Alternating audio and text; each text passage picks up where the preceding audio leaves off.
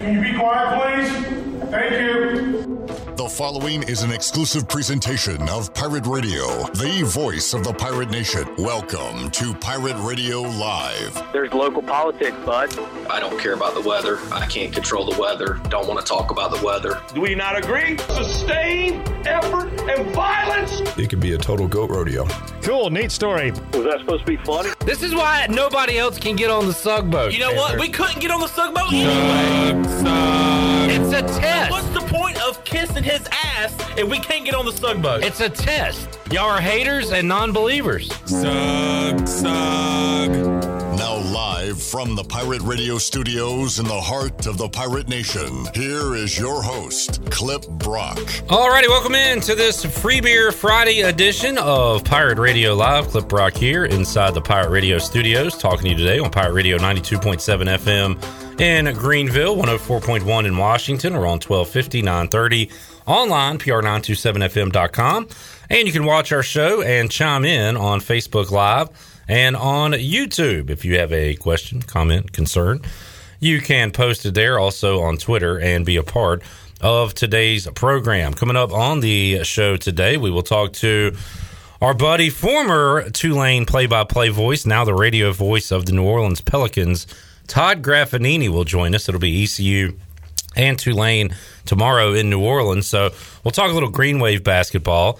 Todd's in Denver getting ready to call some Nuggets-Pelicans action tonight. So we'll ask him, with the Joker coming up tonight, who are his favorite guys that he's been able to see live this NBA season. Also, his Saints are in a bit of disarray with Sean Payton retiring. The whole NFC South kind of up in arms right now. So we'll talk some football as well. All of that coming up later on in about 25, 30 minutes or so with Todd Graffagnini. Tony Dunn, CarolinaCatChronicles.com, joins us at 4 o'clock. What a week it's been in the NFL. We got plenty to talk about there. We'll see what's going on in Panthers land, talk some Super Bowl and more at 4 o'clock. At 5 o'clock, the voice of Dowdy-Ficklin Stadium and Minges Coliseum, Morgan Ehlers will join us on the show to talk some Pirate hoops.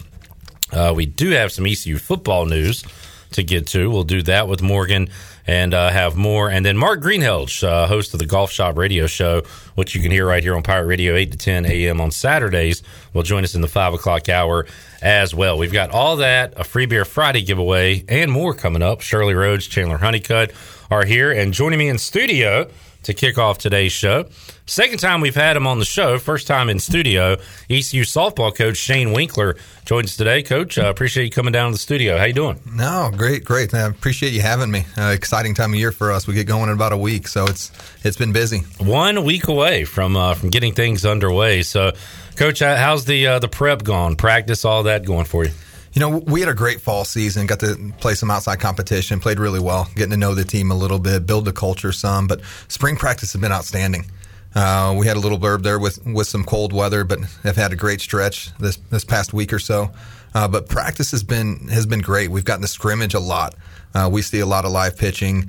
But again, it's all preparation to get us going, but really been pleased with the way the girls have been working and how everything's been coming together. What's it like coming into a new situation? You can look at stats. You can talk to people that were here last year, so you get some preconceived notions of your players, but you finally get to see them on the field and form your own opinion. So what's that process like, kind of learning a whole new team here? You know, for us, it started in the summer when I first got the job, that very first call with the team.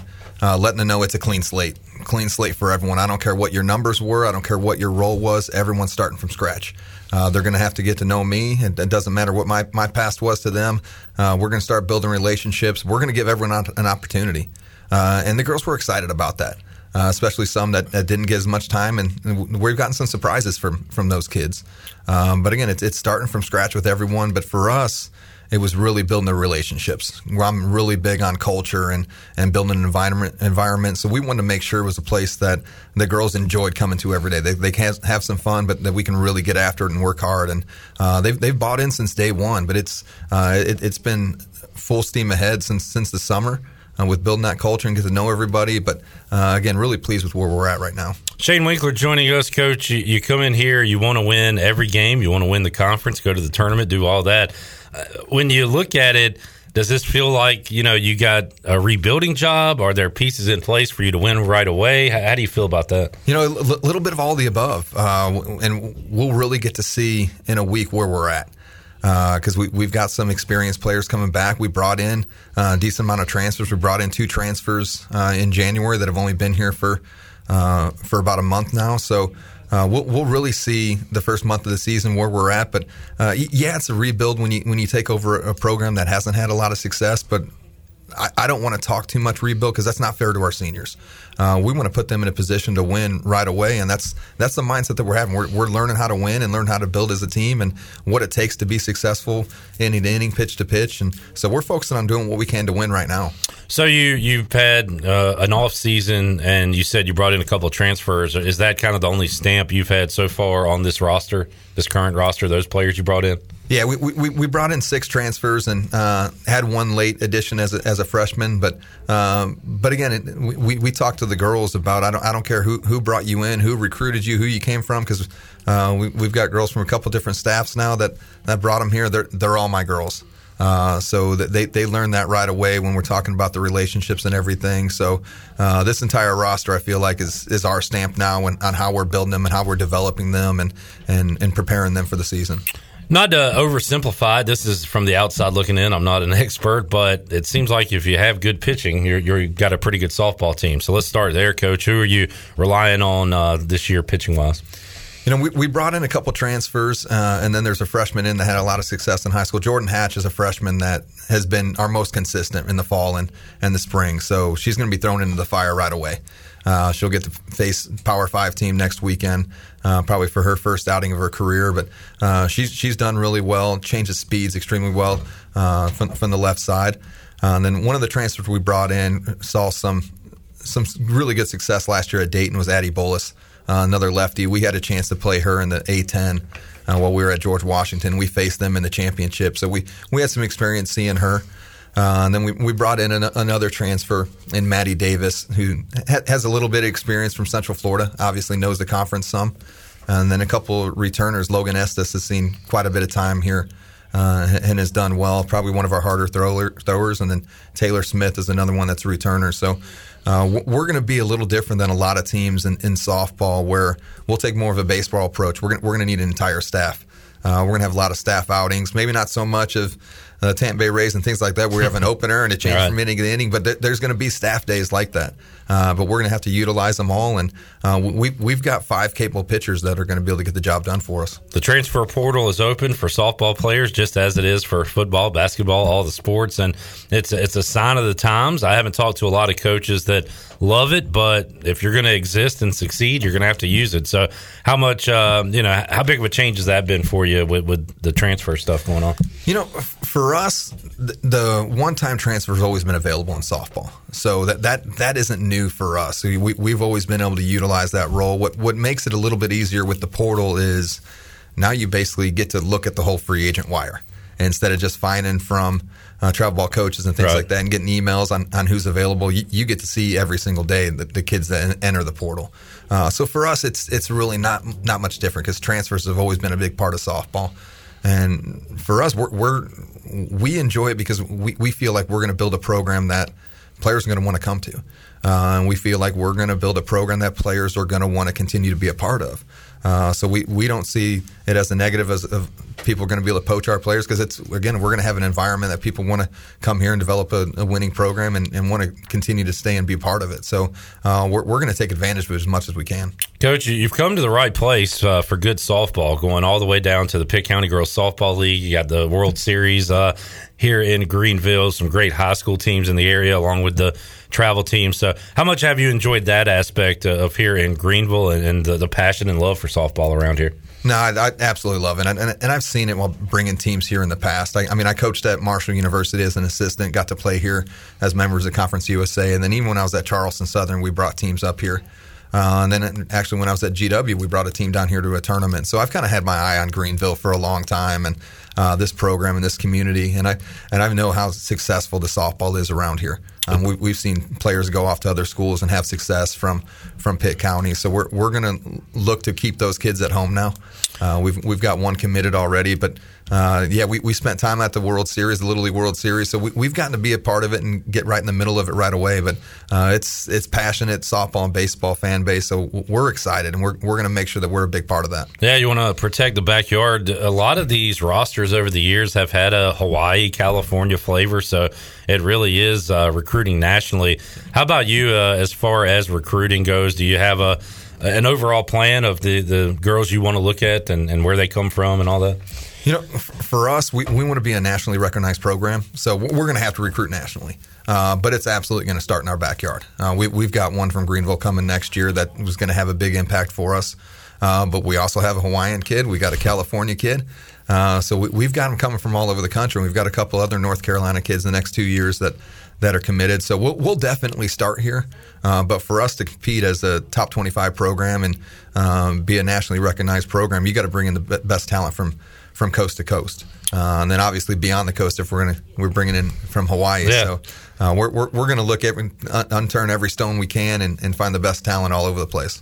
Talked pitching a moment ago. How about in the field and the lineup, Coach? Who were you relying on with the bats this year and defensively for the Pirates? That's where we've got a lot of options. We've got a lot of depth. We've been scrimmaging kind of team one versus team two the past couple weeks, and it's a tight game. The pitchers are throwing for both teams, and we've got kids that can really swing it. Chanley Garner returns, and she's got probably our most power. She's had a lot of success. She's a fifth-year kid that we're going to rely on a lot, kind of hammer things down for us at third base. And then we've got a couple transfers that have come in and made an impact right away. Even in January, we transferred in two. Bailey Wilson came in from Georgia Southern. I think she's going to make a big impact in the middle of our lineup. She was a 300-plus hitter and all-conference kid for them, and she's been swinging it really well. Tadria Cini came in as a slapper from Texas A&M. Ton of speed. That's definitely our fastest player, going to be one of the faster players in the American, so she'll make a big impact.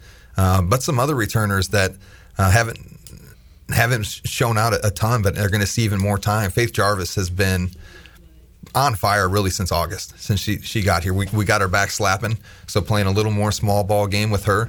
And she's done extremely well. But again, we've got options all over the place. Sophie Wools has, again, been one of our bigger power kids behind the plate.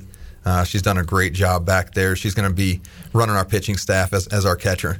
But she's grown up a lot since we got here in the fall. A lot more energy, a lot more. Her leadership has stood out a bunch. So we're going to have a deep lineup, not only 1 through 9, but really 1 through 12 or 13, to where we can make an impact. Yeah, it sounds like a lot of depth pitching, a lot of options offensively. So when you go into next week's games on the road in a tournament there in Conway, South Carolina, are girls still kind of playing for their roles on the team as you begin the season this year? We've been talking about that every day.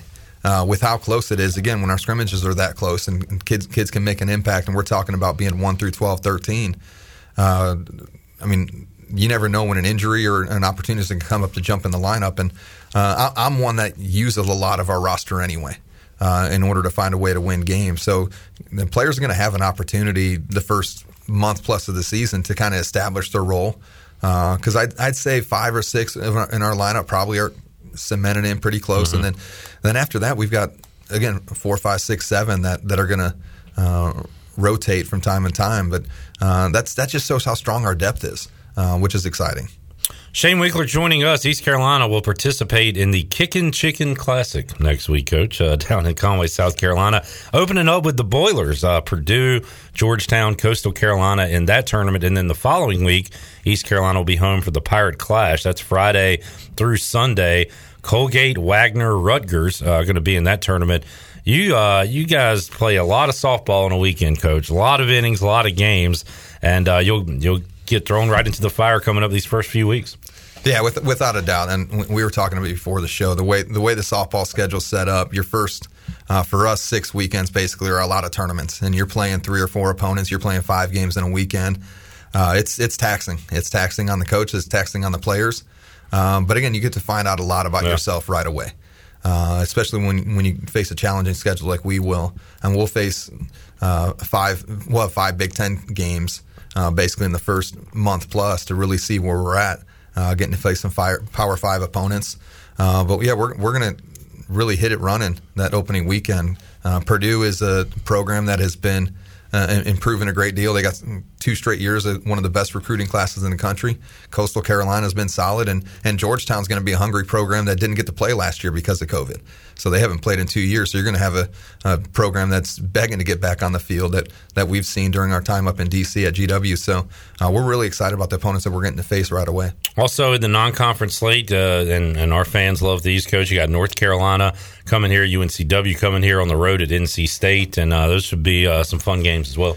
Yeah, we're really excited with putting together the non-conference part of the schedule, because that's one part of it that we had a little bit of an input in when we got the job, because obviously it was a little late. But getting to bring Duke and NC State here during our first year is exciting, because obviously, like we talked about, how passionate the fan base is and how great the softball community is here. We expect some big crowds for those teams to come down, and we expect to play well. We got to see Duke, NC State, and North Carolina in the fall, and played really well.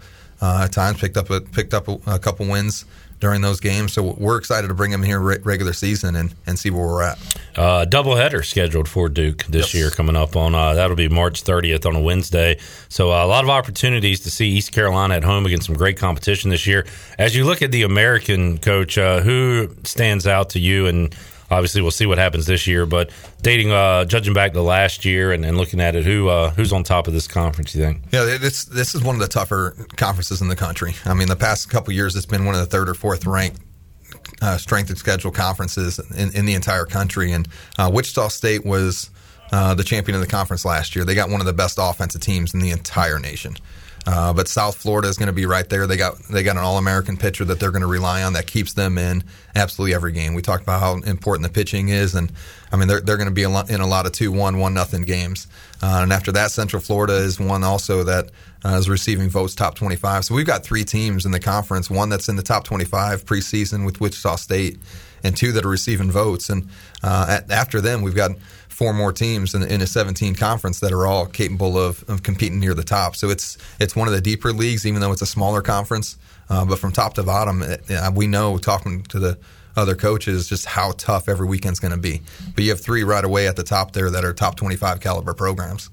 Coach, I think when we talked to you, you had just got hired here. I don't even know if you had a staff yet put together, but how about assembling a staff here when you came to East Carolina, and tell us about them. You know, I lucked out with our staff. I was able to bring down Kiana Quillis from GW as my pitching coach.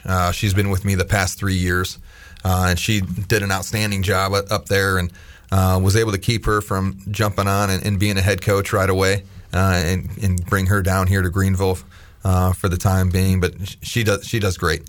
She played at Coastal Carolina, was an all-region pitcher of the year for them. Also swung the bat, so she's able to help out with our hitters as well. And then Jenna Cohn played for me for the past 3 years. So a younger assistant to jump into a full-time role, but I've kind of been molding her to be a coach for the past 3 years as I was coaching up at GW. But one of the better offensive players in the nation for the past 5 years. 70-plus home run kid. But again, you don't even need to just look at the stats. As soon as you talk to her, you see her knowledge and passion for the game. So we're excited there. And then we were fortunate, director of ops-wise, to keep Olivia Nairn on board. She's been here the past 5 years playing.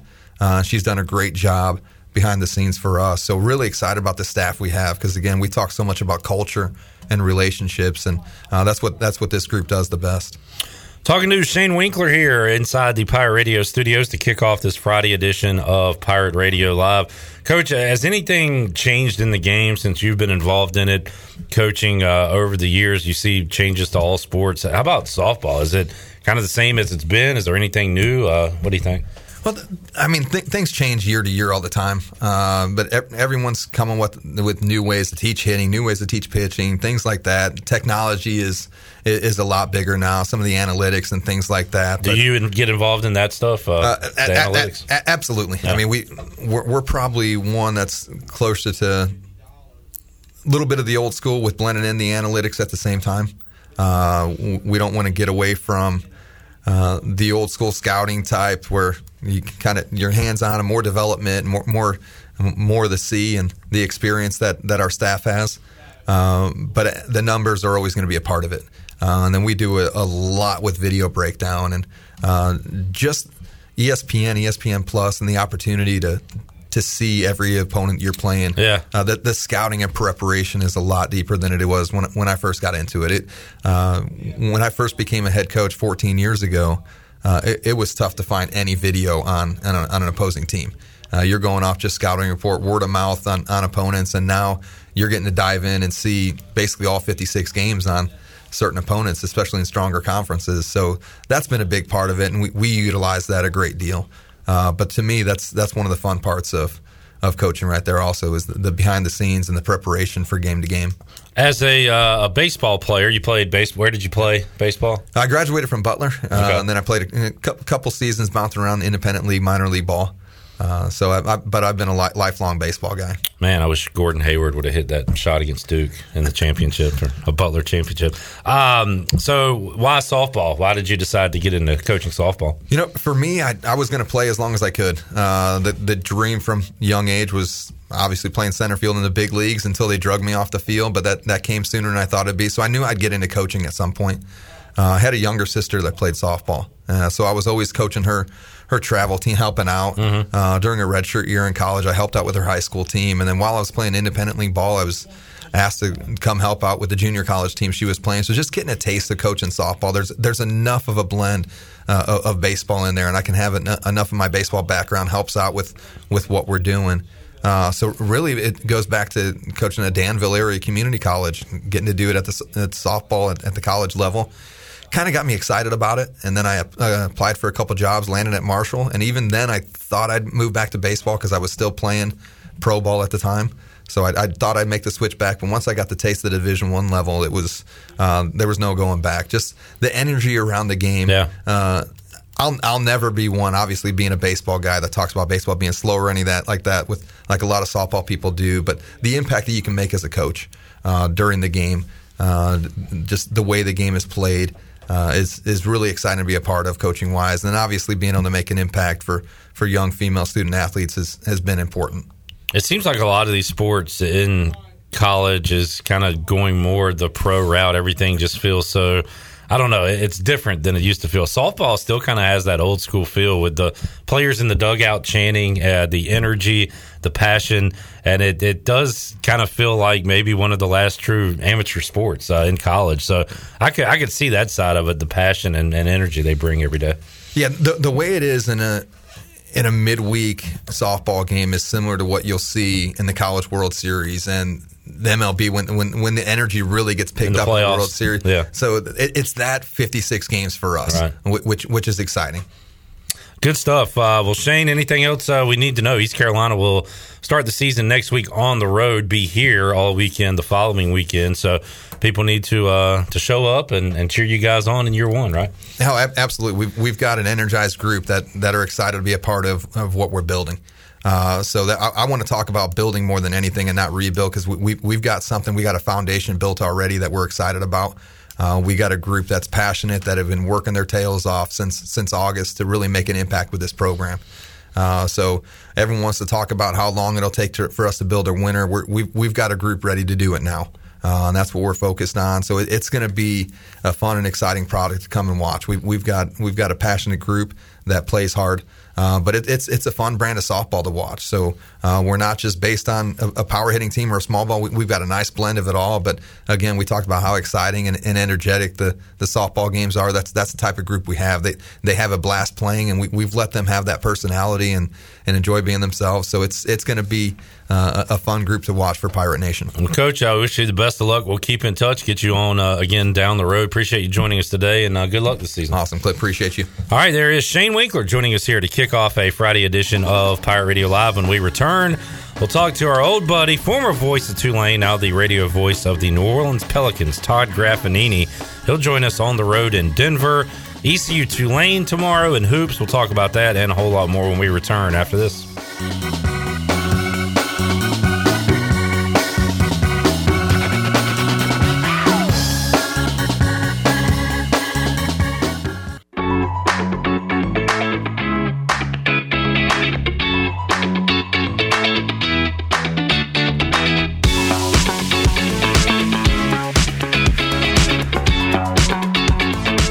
listening to Hour 1 of Pirate Radio Live. Do you need custom t-shirts, apparel, or promotional items for your business, organization, or event? Keep it local. Print it local with University Sportswear. Contact them today at universitysportswearenc.com. Now, back to the show. Welcome back. Vacation spots are right here in your very own backyard. Take a trip to a state park and enjoy traditional camping, RV space, and cabins that can be rented with Wi-Fi. If you're by a lake, be sure to check out the opportunities to rent a canoe or kayak and get out on the water. Your next adventure is right around the corner. For more information, please visit ncstateparks.gov. Now let's head back into PRL. Here is your host, Clip Brock. All right, thank you, Shirley. I wonder, I'm glad we don't hear Shirley's inner thoughts of what she really feels about Chandler and I. Some of the stuff we say. Especially during the breaks? Yeah. Yeah. It's a little vulgar. We got those little thought bubbles that pop up, bloop. We've got a video promo for tomorrow's watch along that's going to come out. So coming up Saturday, 2:00, we'll be here inside the Pirate Radio studios. We'll be live on Facebook and YouTube. We'll be watching East Carolina take on Tulane. You will watch with us and have a good time. We'll be giving out some tiebreakers, gift cards, also some Pirate Radio swag. So we got a lot of fun coming up Saturday, 2:00. We did a promo video for that. And I think we finally got it done on the 5th or 6th try. Jeez, man. It was like 4 or 5 takes of that. But we could... I think it's safe to say that we would not be able to be on Saturday Night Live. No, we would completely break. All it would take is one little... The first take that we were doing was great until I said... Well, you didn't even really say anything. I just gotcha. But it tickled me. And I got you all. It tickled me. Man. And it makes you respect the thespians, the actors out there.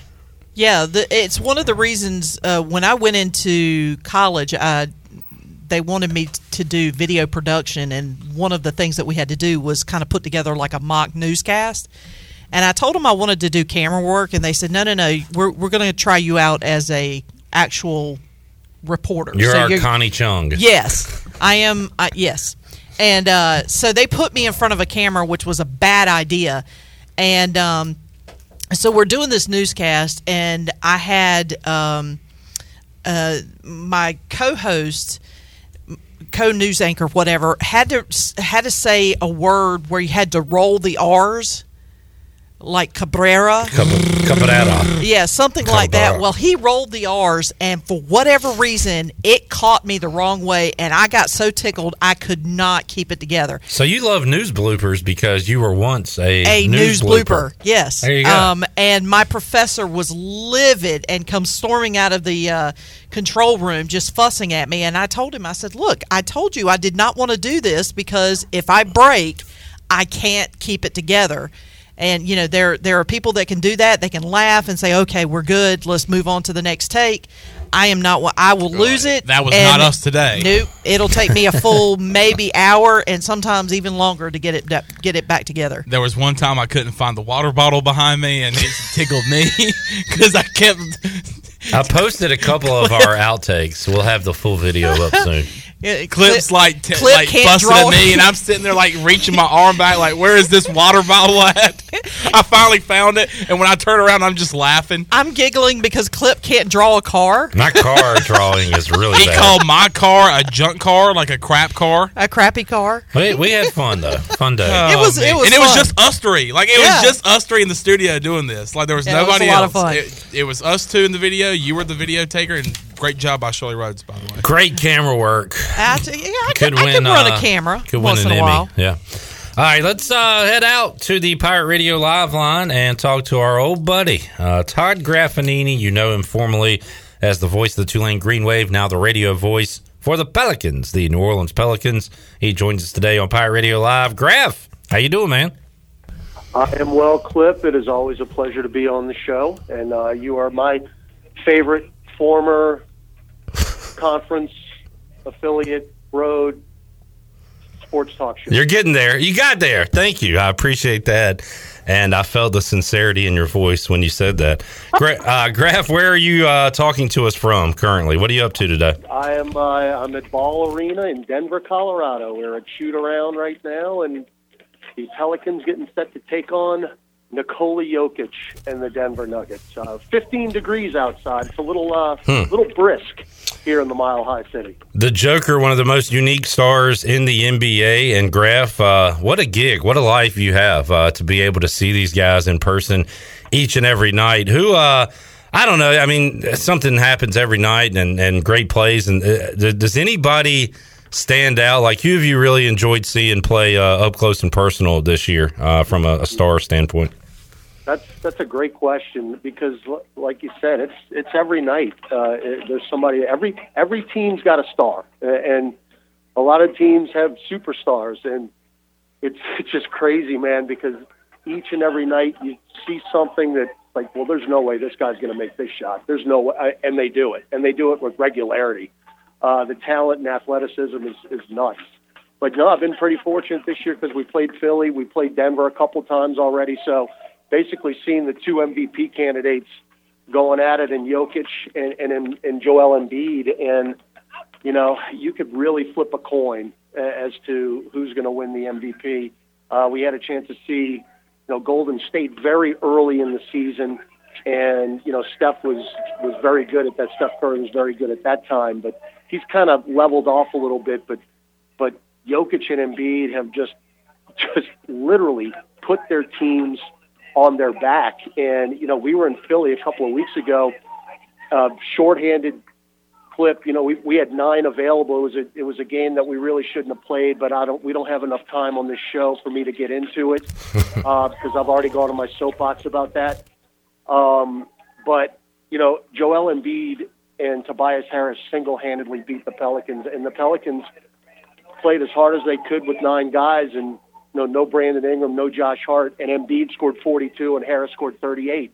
And the thing about it is that in the NBA, literally one guy can beat you. It's crazy. It is absolutely crazy. But I'd say right now, Jokic has been the best player that I've watched this year because the numbers just really back it up. When that guy is on the floor, they are a championship caliber team. They really are. When he sits or has to sit with foul trouble or takes a break, they are historically bad. It's crazy. Yeah. No, I mean, the numbers back it up. Yeah. But Jokic is just phenomenal, and it's crazy because it looks like he's running in slow motion. Yeah, everything he does seems slower than the other players on the court, but it works, and he's a lot of fun to watch. Well, Graf, there's some good basketball going on down in New Orleans, and it's your Tulane Green Wave, and I know you keep up with everything that goes on there as much as you can. And how about Ron Hunter? Had that difficult non-conference where they didn't play very well, had some stoppages in there, but since getting into conference play, 6-4 now in the league right now, and Ron Hunter has his guys believing. And if folks know anything about Ron Hunter, he's having a lot of fun while doing it, Graf, and I'm sure that's been fun for you to watch this year. No, it has been. And look, I've followed Tulane basketball pretty much my entire life and called, games. I was in the analyst chair when the posse came at Tulane in the early 90s, and then you had Gerald Honeycutt and Rayshard Allen and actually made the tournament 3 times. So I've been up close and personal with Tulane basketball in its heyday. Now, it's been a very long time since Tulane has been relevant in basketball, and I've said this many times. My only regret calling Tulane sports, and I've done it all, Cliff, as you know. My only regret is I never, ever called a meaningful Tulane basketball game. In my 12 years, the probably the most meaningful game that I called as a play-by-play announcer was the semifinal game in the conference tournament in Orlando. I mean, that's really as close as it's been. Tulane basketball, I mean, for lack of a better word, has been irrelevant for a very long time. I was in the building last Saturday against Wichita State, and it honestly felt like old times in there, and it was good. We've had decent crowds in the past. When Memphis would come in when they were number 1 and John Calipari was the coach, the place was sold out. I called a game against Georgia Tech about 10 years ago when Tulane was undefeated. They were 8-0 non-conference, and the place was sold out. We beat Georgia Tech, but that has been few and far between. And what I saw last Saturday really gave me hope that Tulane basketball is on its way back. And look, Ron Hunter has not had it easy. I mean, his first year, obviously, you had the COVID situation, and then last year, same deal. And it's been really hard. But they've got players now, starting with the transfer from LSU, Jalen Cook, who is completely just taken games over at times. There have been comparisons to Gerald Honeycutt. I don't think it's quite that dramatic, but I have not seen a pure scorer at Tulane in a long time, maybe since Ricky Tarrant was a freshman. But, man, this kid is unbelievable. He is fearless, and I think they're just finally starting to take the persona of the head coach, and Ron Hunter's got it going. It's a shame they lost all those close games early in the non-conference, because that's why the overall record really isn't that good. I mean, they lost a bunch of games in the last couple of minutes, games that they really should have won. So, look, they played Houston the other night, Clip, and played them as hard as anybody has played Houston. I mean, the last couple years, Houston has basically mopped the floor with Tulane. They haven't even been games. Wednesday night was an actual game, and if Tulane would have made some three-point shots, it would have gone down to the wire. They played Houston as tough defensively as any team that I've seen. They played their tails off in that building on the road, and just didn't make enough shots. But competitive-wise, they were there. So I think, I don't know if Tulane is going to be able to pile up enough quality wins to even be considered for the tournament. But there is no doubt in my mind that they could go on a run in the conference tournament and get in that way, because we've already seen them beat Cincinnati and Memphis this year, which hadn't happened since I was in college. So it hadn't beaten them in the same season. So it's just been fun to watch. And, here's the thing, too. East Carolina is actually going to go in there tomorrow, and there's going to be a home court advantage. There will be students in that building. And it's funny, Clip, because Tulane has been so bad in basketball for so long. Anytime we've had a good crowd, it's actually worked in their detriment. Yeah. Because they try too hard to please the fans that are in there, and they start doing things that they shouldn't be doing, if that makes any sense. Yeah. Last Saturday was the first time that I've seen in a very long time a home crowd actually help the team, and I think East Carolina should expect that tomorrow. Pirates knocked off Tulane earlier this year. Tulane trying to return the favor tomorrow, and the Green Wave will be favorites in that game coming up on Saturday, one would imagine. So you got the Pelicans, you got some Tulane hoops going on. I got to imagine, though, down in New Orleans, most of the headlines on the sports page graph have to deal with the Saints, right? And Sean Payton stepping down, and what are they going to do with the coach opening? You had the Breeze retirement a couple years ago, followed by the Payton retirement, and now you kind of look around and say, what are we here when it comes to the New Orleans Saints? Yeah, man, it's been a weird couple of weeks, no question. As a matter of fact, I say couple of weeks. It's only been a week. It feels like it's been, a week and a half. It feels like it's been months since Peyton, retired. And look, it's funny. I was doing a radio segment because the Pelicans had a game that night, and I was previewing the game. And literally while I was on the air, the news came down that Peyton was going to step down. And I mean, you talk about getting hit with a sledgehammer. Like, nobody knew what to say or do. It was crazy. I mean, that guy's been a fabric of this city for so long now, and just to think that he's not going to be on the sideline next year was pretty overwhelming. I mean, that guy turned the New Orleans Saints into a relevant franchise, and, it brought me so much joy as a Saints fan in the last 16 years. But, you think, how could he do this? How could he do this?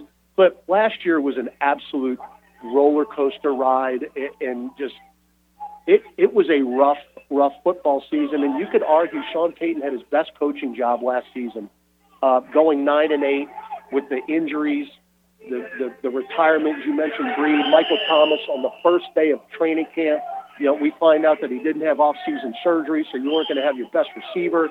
I mean, we had injuries all year long. We basically punted 2 games because of COVID.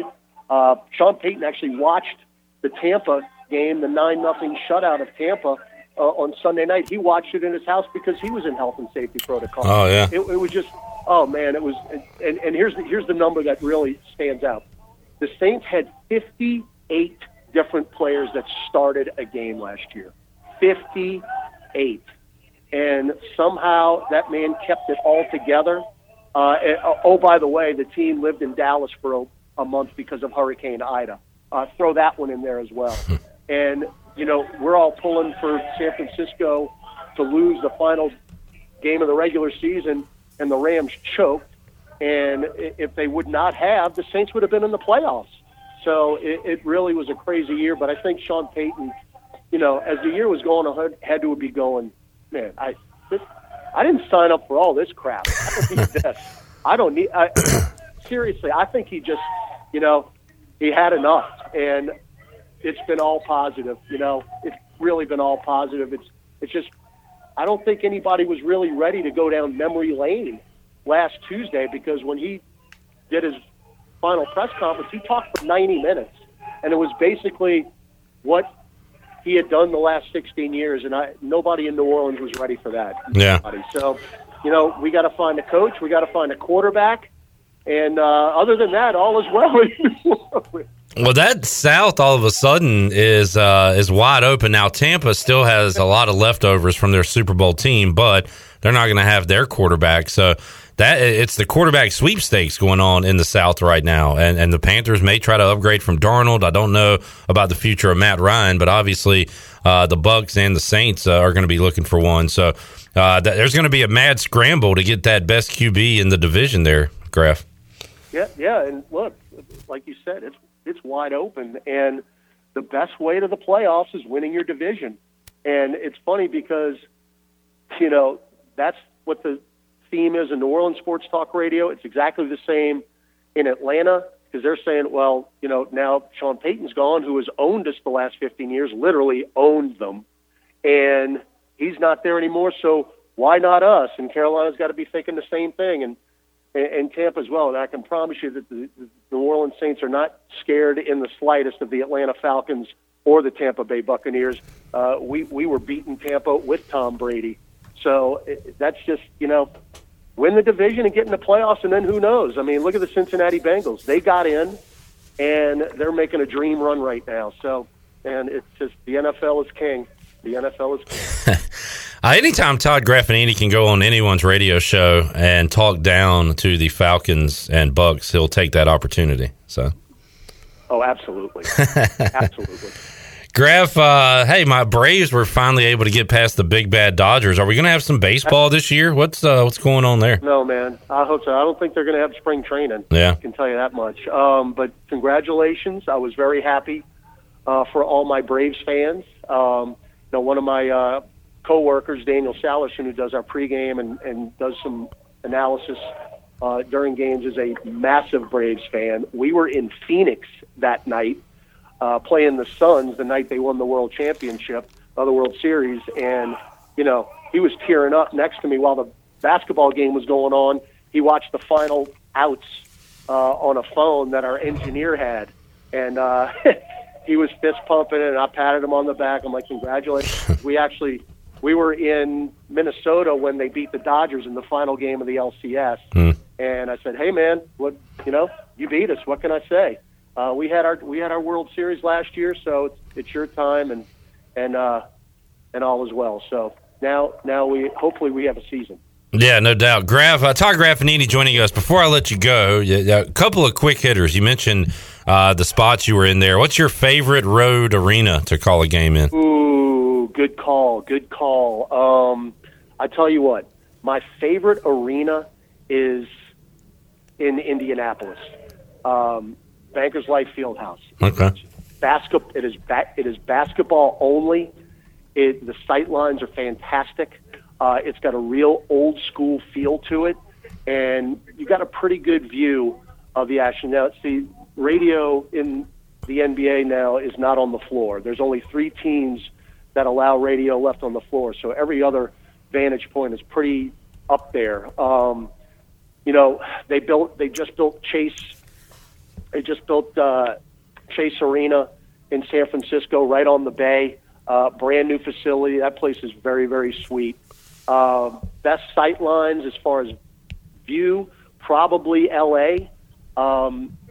Staples Center, which is now Crypto Arena. Yeah, exactly.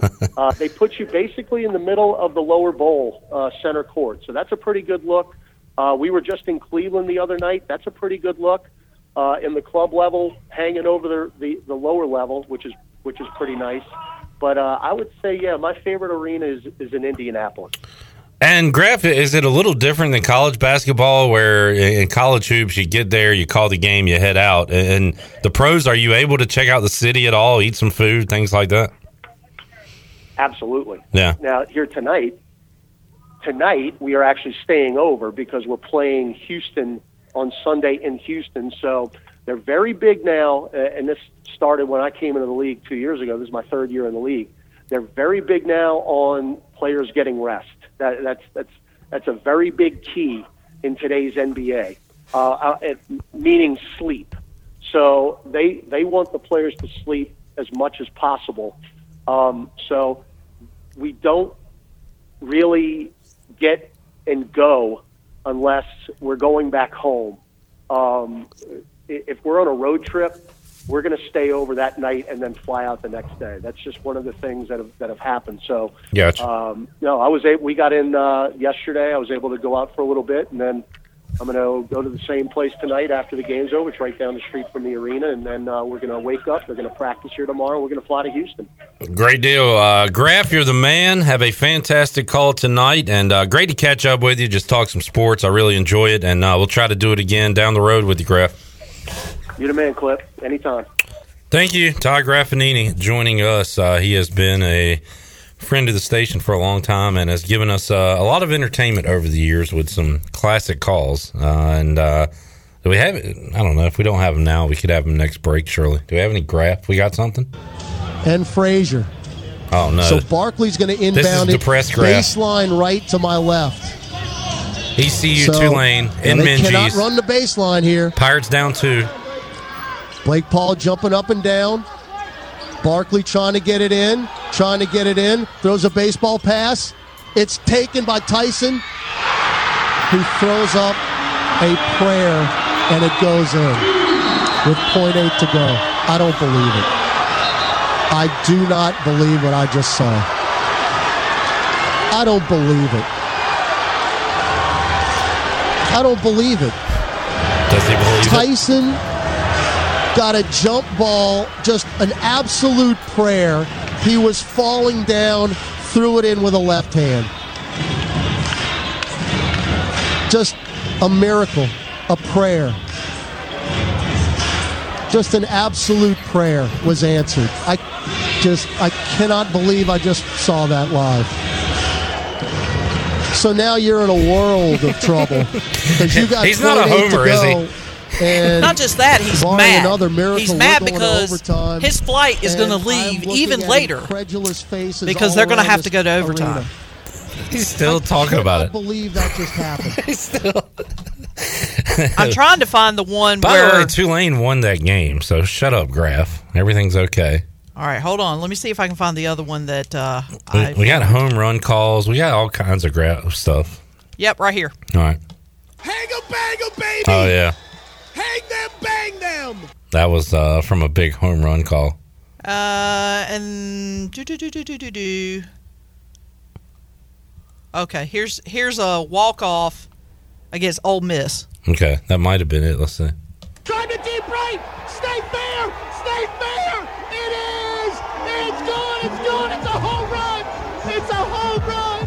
SKD shall receive. Chopper style. Home run, been good. We win. Do you like your announcers being homers? I do.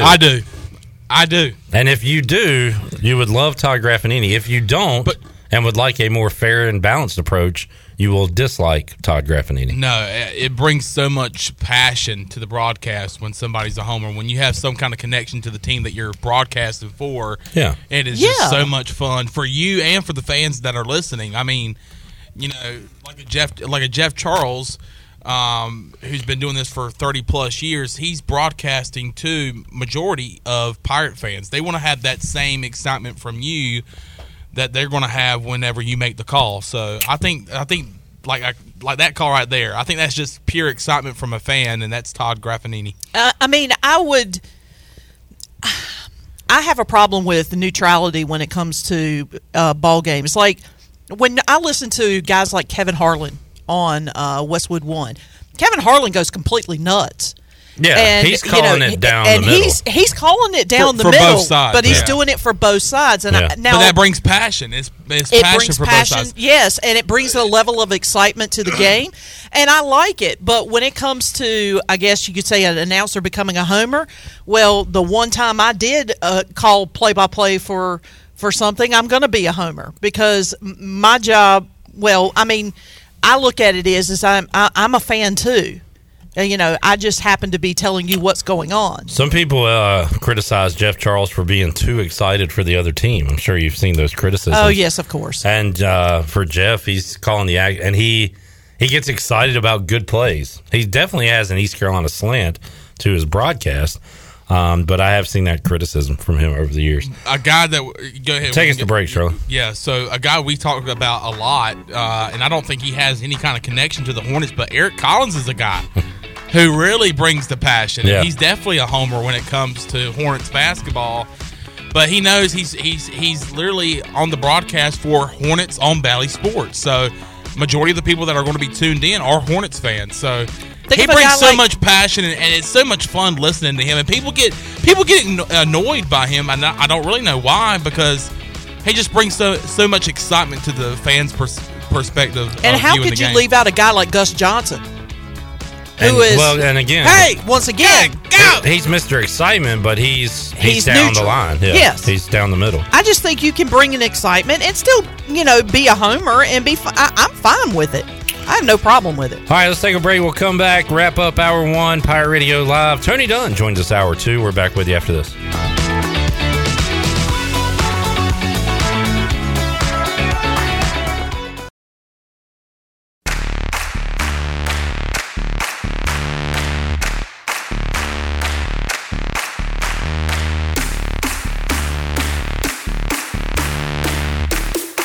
You're listening to Hour 1 of Pirate Radio Live. Do you need custom t-shirts, apparel, or promotional items for your business, organization, or event? Keep it local. Print it local with University Sportswear. Contact them today at universitysportswearenc.com. Now, back to the show.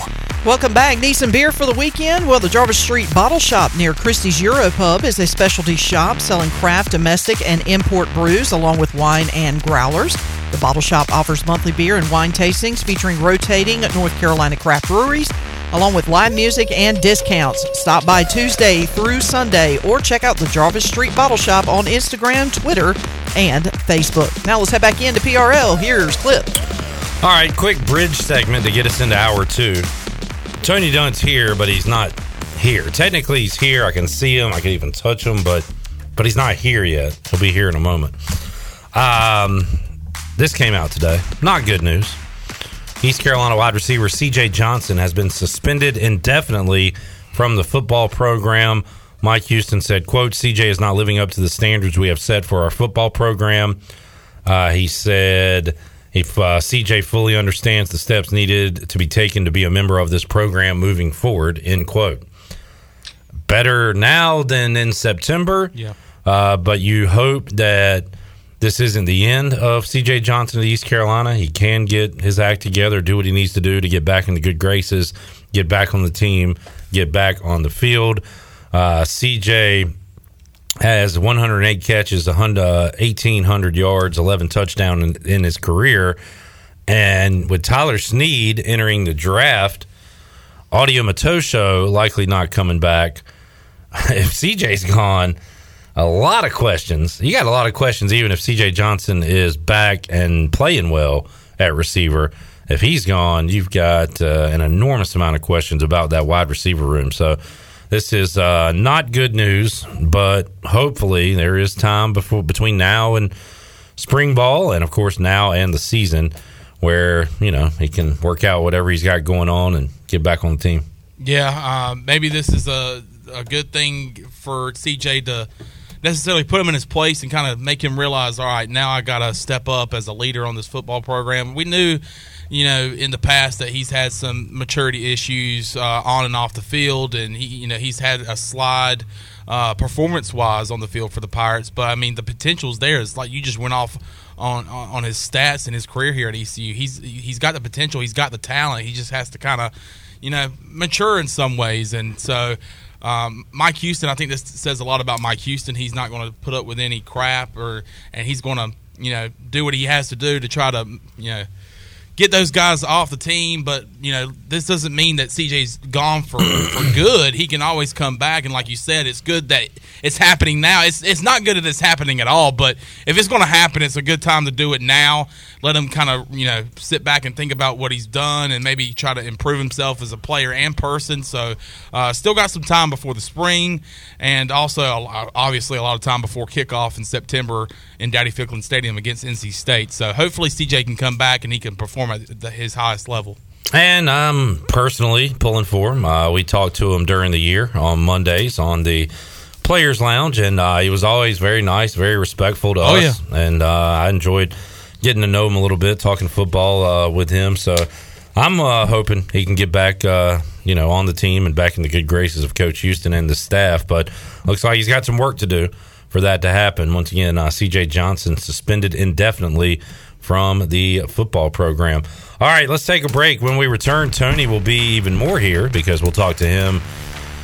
Oh, my goodness. What a week in the NFL. Let's see what's going on in Pantherland. Oh, you talk about Tom Brady retiring? Yeah, that was big news. That's not even important anymore. Oh, okay. We've got a shift change in Tony's outlook on the Panthers a little bit. I think I'm kind of responsible for that. I think we could put Tony in the Matt Rule fan. I don't think we're ready to category. Go there yet. But we'll talk to him about that and more when we return after this.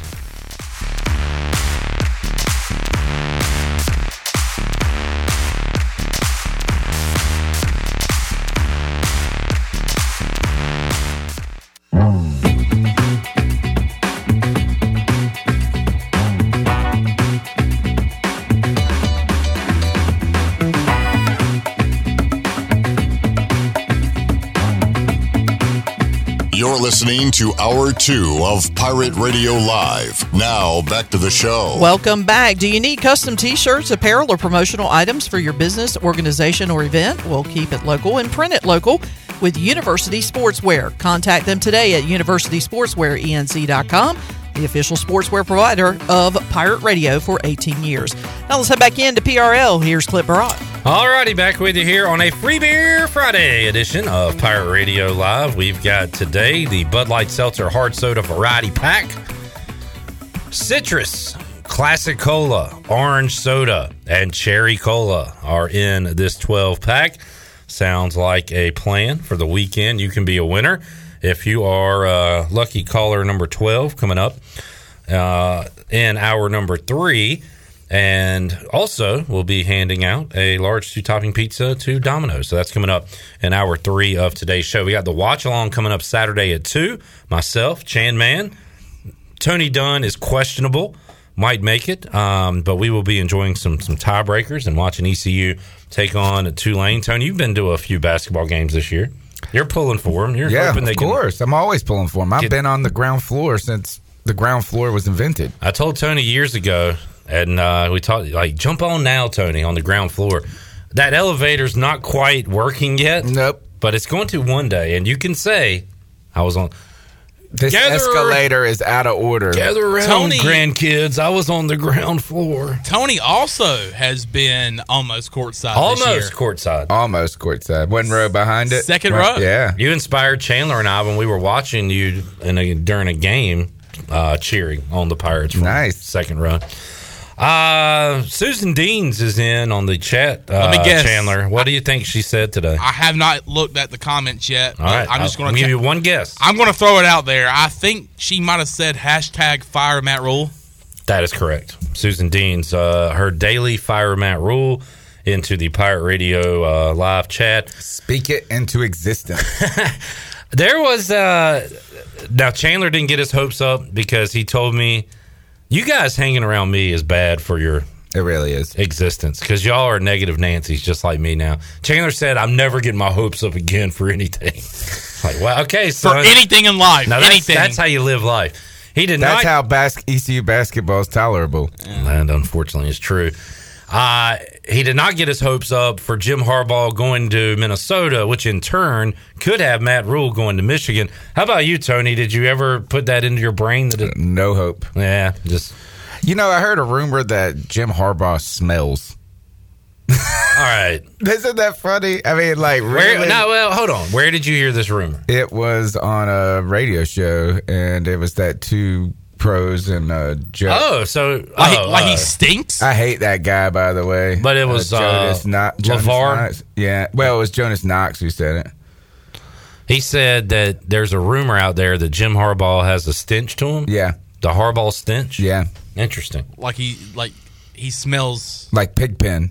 Oh my God! Can you see the smoke or whatever? The cloud of dust? I mean, so when he went in for an interview, they smelled him and were like, "Yeah, we can't hire this guy. I can't sit in a room with you. He smells like crap." All right, I guess. Like hey, crap. Coach Harbaugh, thank you so much for coming in and let us interview and letting us talk to you today. He leaves the room. They go, "Man, did you smell him? Did you smell that?" Will he sue the Vikings for their hiring practices? Probably. Could be. Should. All right, so now there's another story going on. Speaking of rumors, and I'm not going to talk about these rumors. Rumor has it. I'm not going to talk about the rumors because it's not out officially. You can look it up on your own. But Brian Harsin is in the news. And how about this, Tony? So let me read this first. Harsin is the coach for Auburn. He is being scrutinized for what's going on the field. There is a rumor going on that off the field he was involved in some stuff with another person, and that is what kind of stuff? Just Google his name on Twitter, and you'll find it very. What's his name? Google his name on Twitter. Holy crap! Do I sound like an old man? Yeah. What's his name? Do that, son. Boot up your Google. Brian, get on Twitter and Google. Everybody do it while we're talking, so you know what I'm talking about. BRYAN HARSIN. Brian Harsin. And put intern. Chandler.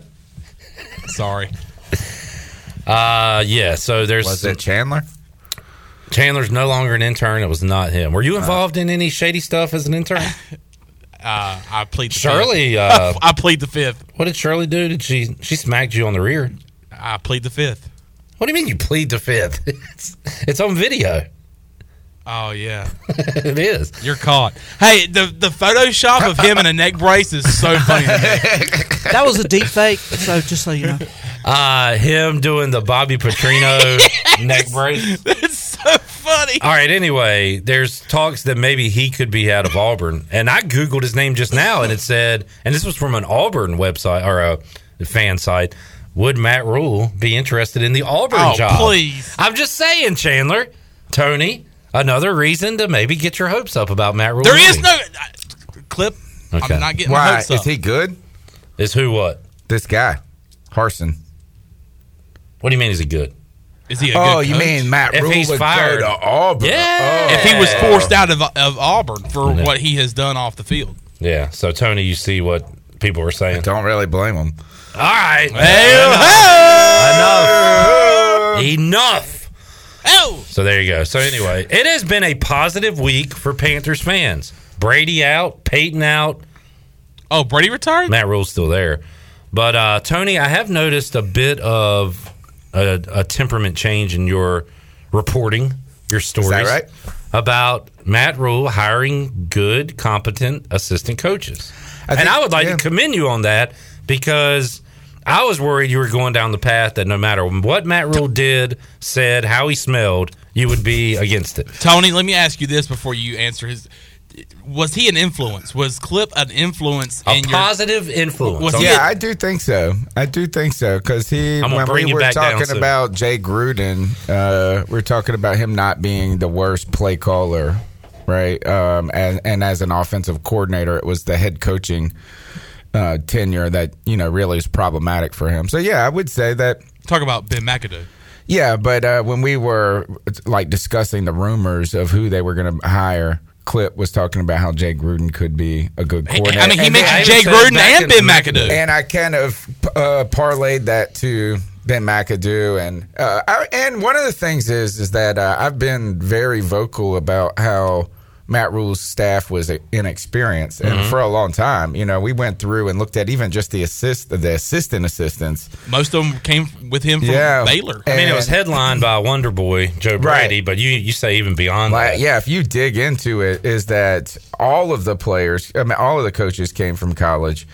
And he's really done a 180 and gone and got guys who have long records in the NFL, whether we can debate about how successful they are. I think Chris Tabor's the one that pretty much everybody can agree upon, is that he's had something like 11 years of success between Cleveland and the Green Chicago Bay. Bears for a special teams coach. But yeah, and Green Bay's then the O-line Camden, guy. and that the most recent one, the offensive line coach that they hired, has been around and has been known for guys like Bakhtiari and some, really, and very popular with even Aaron Rodgers, who doesn't like anybody. Yeah, the one guy he likes. So Matt Rule is either A, learning, or B, maybe getting pressure from somebody above him that, Matt, you're our guy's head coach, but you got to get some years, some experience in here. Yeah, he's definitely learning on the job at this point. I mean, is that you can only dump on people so much, right? Is that at some point now we're stuck with you. Our campaigns for fire Matt Rule have not worked. We gave it a shot. But I mean, the Hornets were trying to help us out. We kept his kids out of the building, the Spectrum Center. I know. Yeah. I mean, they can't go outside without being tormented. But, you got to give credit where credit's due. And if you're going to be critical about him not having an experienced coaching staff and then him jettisoning these guys and then going and getting guys with attributes that you said he needed, then I think that's a fair fair positivity, I guess you would say. But, in interesting news, Joe Brady was hired as quarterback coach for Josh Allen, replacing, I guess now Ken Dorsey. Ken Dorsey's moving up to He's going to offensive coordinator. They really love some old Panther stuff, don't they? Yeah, they do. The Buffalo Panthers. I was hard on Ken Dorsey when he was Cam Newton's quarterback coach. I thought he was too young at the time. He was only like 30, 31 or something. He was the quarterback's coach for majority of the time that Cam was with us, right? Yeah. As soon as Mike Shula became OC in 2013, then Ken Dorsey became the quarterback coach. And I always wondered that he didn't have, or what I thought is that he didn't really have the pedigree of success to command a lot of kind of confidence from Cam, or, is that... When did he come on, Tony? Do you remember? Who? Dorsey. What year was 2013. Okay. So Cam had already had some NFL success. Yeah. And his college. And it was like talking to a peer rather than a coach. And I always thought somebody like, who was our old ECU coach, Logan? Yeah. Would have been good. Or somebody, somebody that's an old hat would have been for Cam. Because, look, Cam did not progress in some of the things fast enough that we wanted to. Footwork, some of the things that a lot of people said that he was not a polished quarterback, and you just had to wonder if that was Ken Dorsey at all. But look, it's Ken Dorsey. A lot of people like him right now, and interestingly, I guess Joe Brady's kind of just following that footsteps now. You bring up a good point, Tony. I'm trying to think back to who was Peyton Manning's old coach there, and it wasn't Marcia Broda. It was maybe Lindy Infante. Maybe that. No, that was. I'm trying to Clyde Christensen. Anyway, there was some. Peyton Manning had some older coordinators that he could. Because I think for Cam Newton, what would have been good for him is if he had an older guy that could say, "All right, here's what I did with Jim Kelly," or like another. Here's what I did with Warren Moon. Like guys you could go back on like that. Having somebody so young, Cam probably and who stunk in the NFL. Yeah, let's face it. I mean, he was a good college quarterback because he played with the best team around him in college football history. Yeah, he was with the U with all those guys. So, no, that's a good point. Also, old man Tony has a policy now. If you're younger than him, he doesn't like you to coach his team. True. I think we've reached that age. Gosh. It's funny is that I was talking to my students the other day, and I said, you're old when you're like, oh, these millennials. And those aren't even the generation that I'm talking to anymore. Yeah, you're going younger than millennials. Let's get a break in. We'll see if anything else is going on in Pantherland. Tony, you want to get into the Flores stuff? Sure. We'll talk about that. Yeah. We'll talk a little Super Bowl. We'll have our predictions coming up next week, but plenty to talk about on the NFL front. I'll see what Tony thinks about the Washington Commanders when we return on Pirate Radio Live. Back with you after this.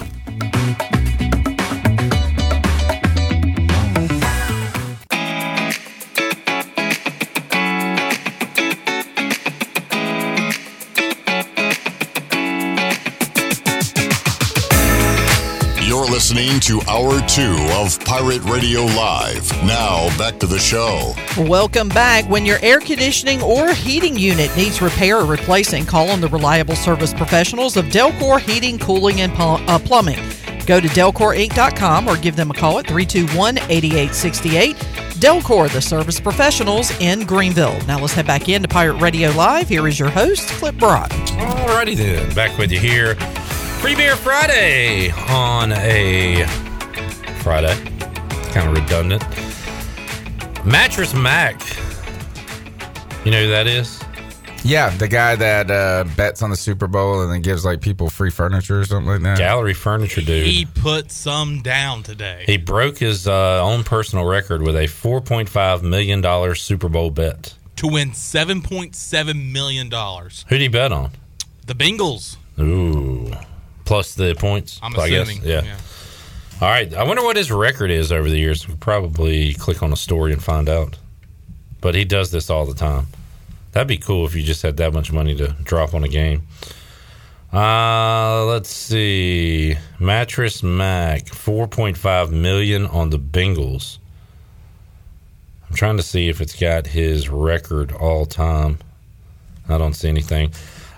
His bet is tied to Gallery Furniture, a promotion. If a customer buys a mattress set or reclining furniture priced at $3,000 or more, it will be free if the Bengals win the Super Bowl. Interesting.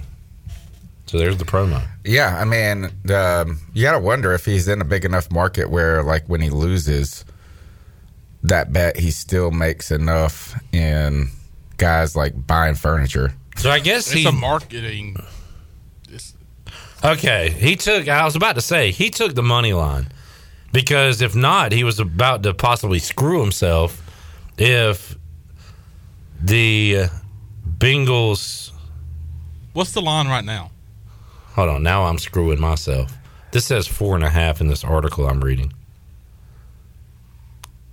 He could win his bet, but the Bengals couldn't win. So I guess he could technically double up in that case.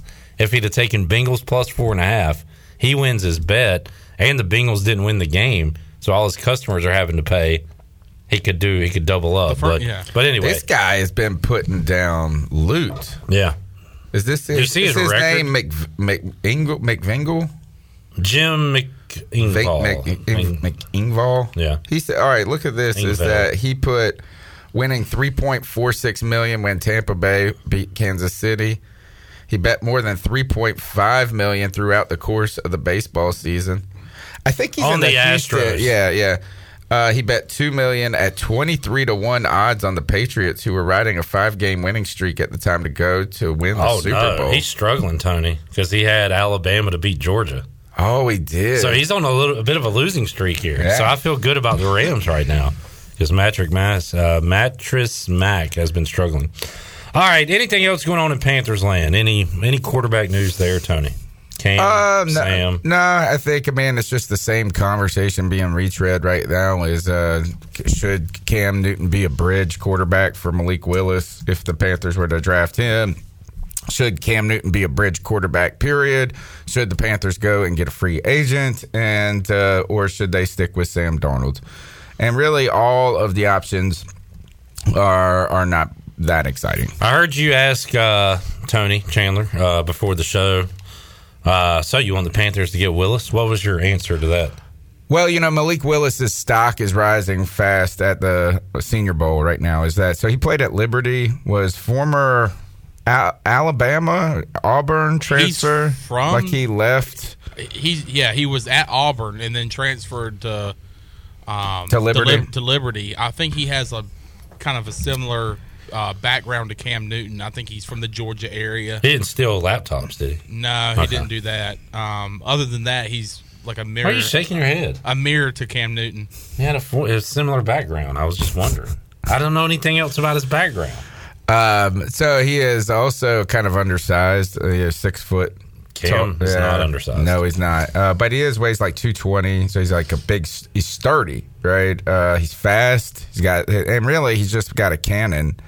He's the one that's got the best arm talent out of all the quarterbacks there. But Pickett, whose stock is falling. He's got tiny little hands. Tiny little hands, is fumbling the ball everywhere. Can't hold on to the snap. Double glove. Underthrowing the ball. And, of course, today a tweet comes out that says that the Panthers are enamored.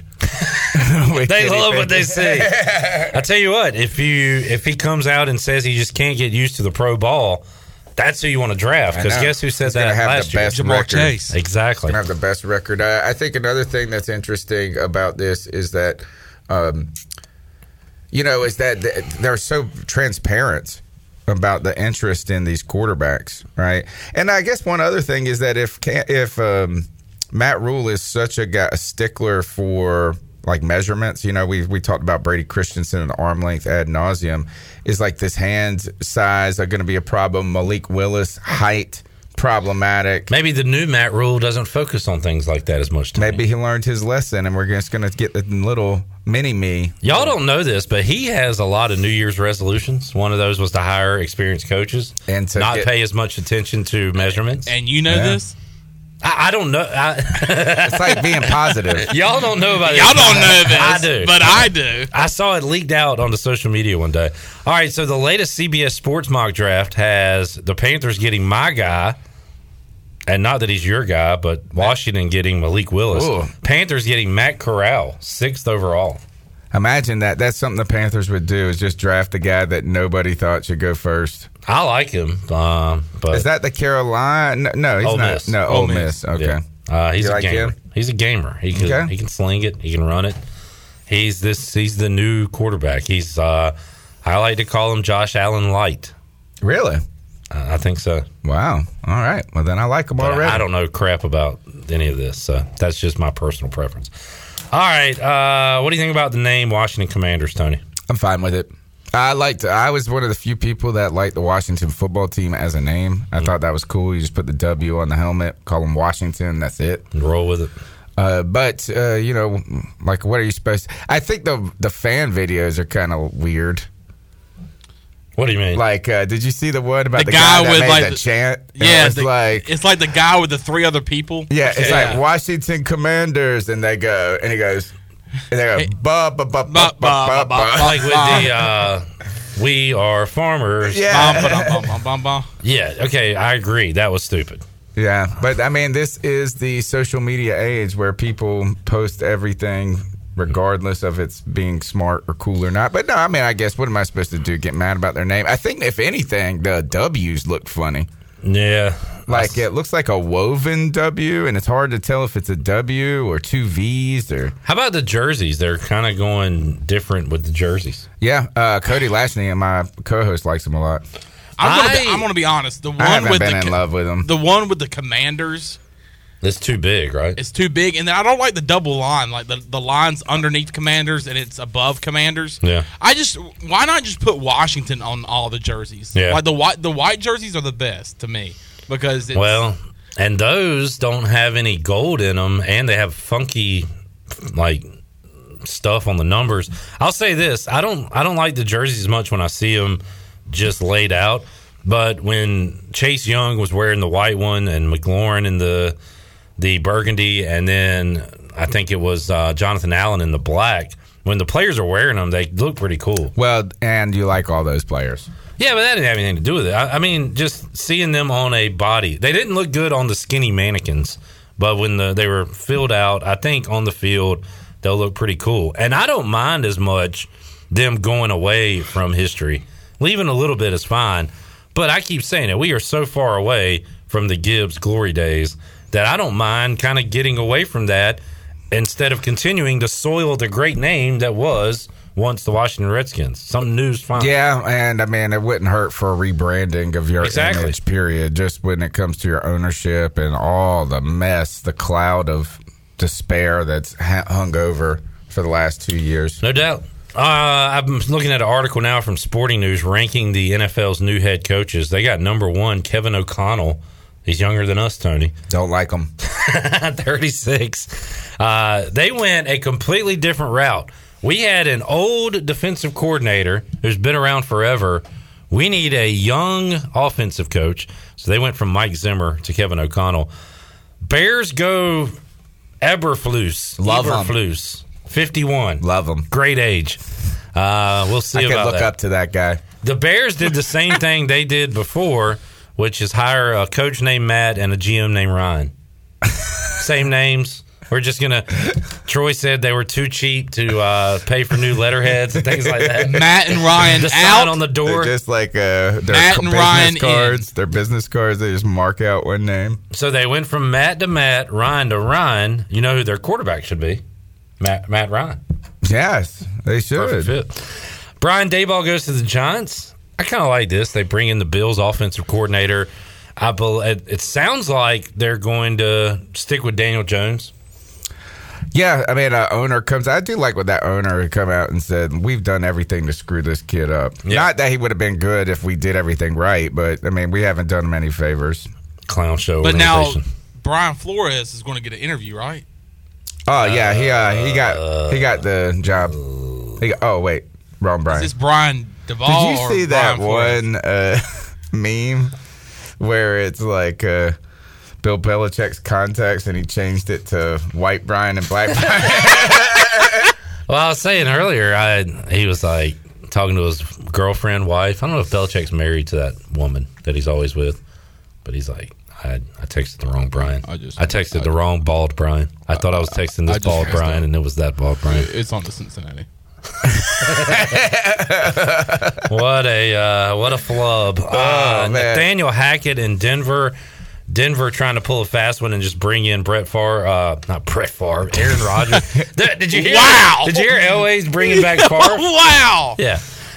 They brought in Aaron Rodgers coordinator to try to get a package deal there, I think. And then how about Doug Peterson? How quickly, Tony, you can go from the man to trash. He got fired a couple years after winning the Super Bowl, sits out a season. Now he's back as the head coach with the Jaguars. Irony of this is that he was out largely because of problems with the GM in Philadelphia, and just kind of hard to get along with is what I've heard. And then he's going to a place where everybody hates the GM. So let's bring in a guy who's got a track record for. That's a good point, because the story was allegedly their former QB Byron Leftwich wanted to bring in. Yeah, he said, I won't come unless unless I come in with my own GM, which is smart. Who was a former player with the relatively young guy, and I can't think of his name at the moment. One other thing about the Trent Baalke is that the last game of the Jacksonville Jaguars season, they have, you know how they have those interludes for the fans to answer questions. A, B. Oh, C. Yeah. And it was some 19-year-old girl, and she goes, D, fire Trent Baalke. Yeah, I think it was what do you want for Christmas or something? Or it was. Oh, it was so good. Josh McDaniels to the Raiders. He is 45. How about this? He has been around forever. He got a job at such a young age. He did. I mean, if you think about that was like a decade ago. It was over a decade. I think it was 09 and 10 he was there. It's crazy. So he would have been 32 at the time? Yeah. That's crazy. How about this is that he's at the bottom of this list. Oh, yeah. By the way, these are rankings. Yeah. That's interesting to me because he has been such a hot name for so long. In fact, he was one of the names that we were talking a lot about when the Panthers were going to get a coach. I mean, he was a GA at Michigan State in 1999, and then he became a personnel assistant with the Patriots in 2001. So he's been with the Patriots for quite a while. He actually went to the defensive side. He was a defensive assistant for the Patriots from 2002 to 2003, and then he became the quarterback's coach in 2004. He does whatever Belichick tells him to do. Yeah. And it's worked for him. I find this strange that he's at the bottom of this list because they arguably have one of the better rosters out of these. You got a playoff team. You got, if you stick with Carr, a veteran quarterback. So yeah, I mean, like, that's kind of bizarre. I wonder if it's just he's too old at 45. His best days are behind him. What do the Saints do? What do the Dolphins do? What do the Texans do? Hopefully they hire Flores. Wait, I don't think the Dolphins are going to do that. The Saints are in money hell too, right? Yeah. Like, they're going to be bad. Steven Igo just texted. Well, I thought it was Igo saying, what team was he talking about? Poor David Culley. Was it the Saints? Was the Saints. No, it was the Jags, probably. No, it was the Saints. No, it was the Saints. Okay. They don't have a quarterback. You're going to give them Taysom Hill and $70 million over the cap. Bring in David Culley. This is what he does. He takes rundown buildings and builds them. He might win the division too. 6-11 wins it. You get 6 wins. We just need one more win, Tony. 5 wins in the past 2 years each. We're heading the right direction. We just need one more win. Tony, have you thought about Bruce Arians calling up Rodgers and bringing him in for a Super Bowl run? Oh no, I haven't thought about that. You are now. How do you feel? What do you think they do at quarterback? They drafted Kyle Trask, I believe, and they had, who was the other one, Chandler? Was it Gabbert, you said? Blaine Gabbert. Yeah. I still think that the move for any of these top quarterbacks should be the Tennessee Titans. Yeah. That's like my top destination right now, is that the Bucs are we talked about that. Titans and Niners are like really good fits for a good quarterback. Yeah, but I don't think Aaron Rodgers will go to the Niners because they passed on him in the draft and he's still got... You saying he holds a grudge? Yeah, think so. Think so. So I still think the Titans are the best destination in the NFL. And I want to bring this up. I have not thought about this much, but Chandler, what do you think about Carr to Carolina? All right, we went over this the other day. Chandler likes Jimmy G more than Carr. What? Why? He's my football guy. Because he's been there. Where's he been? That is such a... Been where? He went to a Super Bowl, Tony. Oh. I don't know. Don't get me wrong, though. I don't hate Derek Carr. I would love to have Clearly him. You do if you think Jimmy G is better. I mean, good God. I mean, he's only like... wasn't it last year... that he was in the MVP race, or was it this year at the beginning? I don't. I can't remember. Oh, this year, I believe. Yeah, like they started out real well, or at least he did. Yeah. What about your thoughts on Derek Carr to Carolina? Well, I still have like kind of shell shock from his brother, David Carr. He also who has invented shell shock. The glove. Yeah, he really did have shell shock, and he is the guy that made me start. Everybody says it's Teddy Bridgewater and the gloves that make you scared. And that's the first red flag with Kenny Pickett, by the way. But it was David Carr, right? I always get him confused. Whatever, the old Carr. Yeah, David. That, so, like, I have I never thought highly of the Carr fan, like, as quarterbacks in the NFL. And I feel bad for that because, like, he only got sacked 76 times or something in one season when he was with the Texans. The poor guy, he set the record at one point. I don't know if it still holds. Yeah, I'm trying to look that up. But I actually think that there it is, Tony. Most sacks in a season, 76. Well done. How the hell do you know that stat? That's a great question. That is a great question, especially when I can't get anything I know, right. But you knew the exact number, and it was him, 2002. Yep. So I think that's where my trepidation is from. But I think he's actually kind of like if they like Matt Stafford, he's kind of that mold. Sling it. Yeah, and veteran, can win now maybe. Yeah. And that's what they were trying to do last scenery. year. Yeah. Stafford is not a middling quarterback, but what he's doing this year will help out those kind of somewhat middling quarterbacks that have never won to say, hey, if you do get Carr and bring him in, he could do something like Stafford did. Which is, as Stafford was on the verge of like not doing that. They kind of had a poor run at the end, and he was turning the ball over like crazy, which I learned at Sports Trivia. So it's just if he wouldn't have gotten it together in the playoffs, we could have been talking junk about him. And how did Cooper Kupp get so good? Like how? Steroids. Yeah. probably. I believe him in that. I actually could believe. Nah, he's amazing. David Carr sacked the most times in 2002. Randall Cunningham, second on the list in 1986. Guess who's third, Tony? David Carr. David Carr. This poor guy. Poor David Carr. And that's it. That's 76 and 68. And now he just pees his pants whenever he sees large men. Let's take a timeout. We'll come back. When we return, we'll wrap it up with Tony Dunn, CarolinaCatChronicles.com. More to go after this.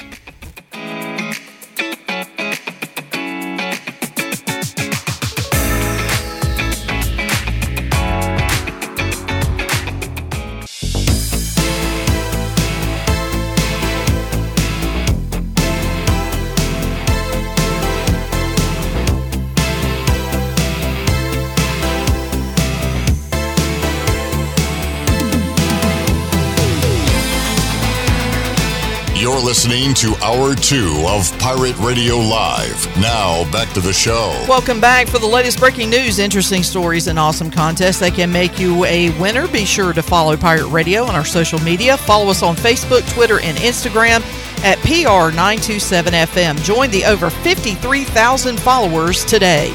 Now let's head back in to PRL. Here is your host, Clip Brock. All right, with coaching searches and free agency trades, you always love stuff like this. Titans fan Chad has a rumor.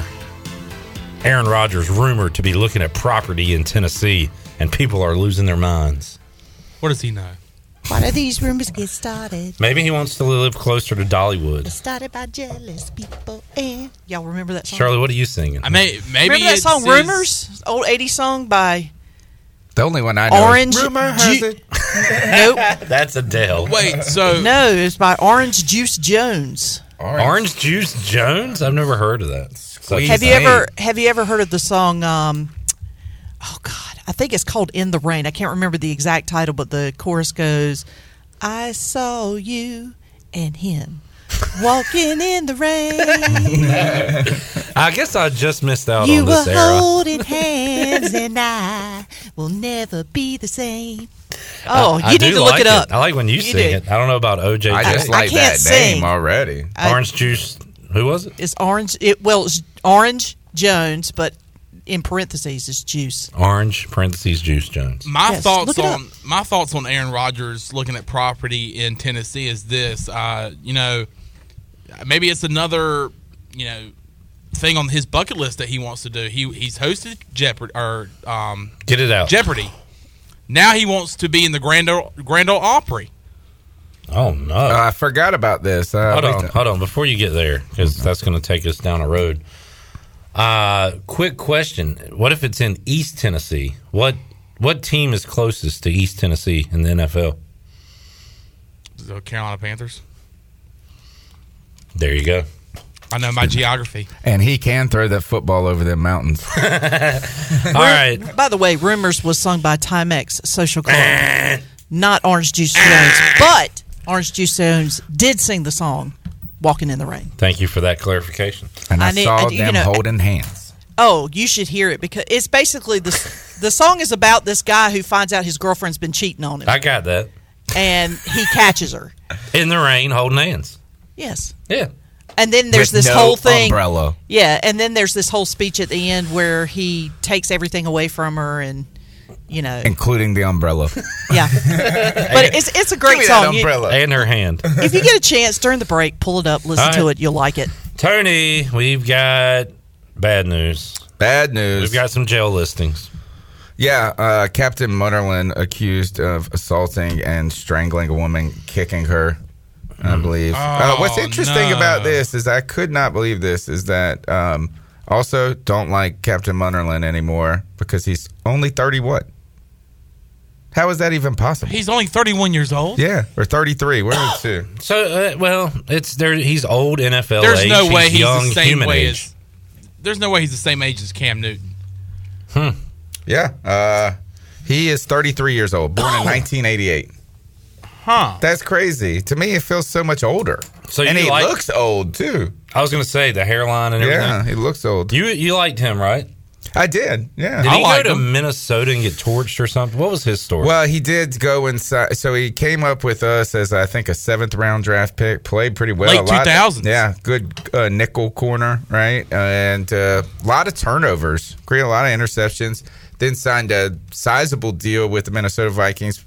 And like every free agent acquisition, when you bring them in and you pay them a little bit more than they deserve on a team that's probably not the best at the moment. Actually, they did have a good defense at that time. So, I think he played out his contract, and then he came back to Carolina.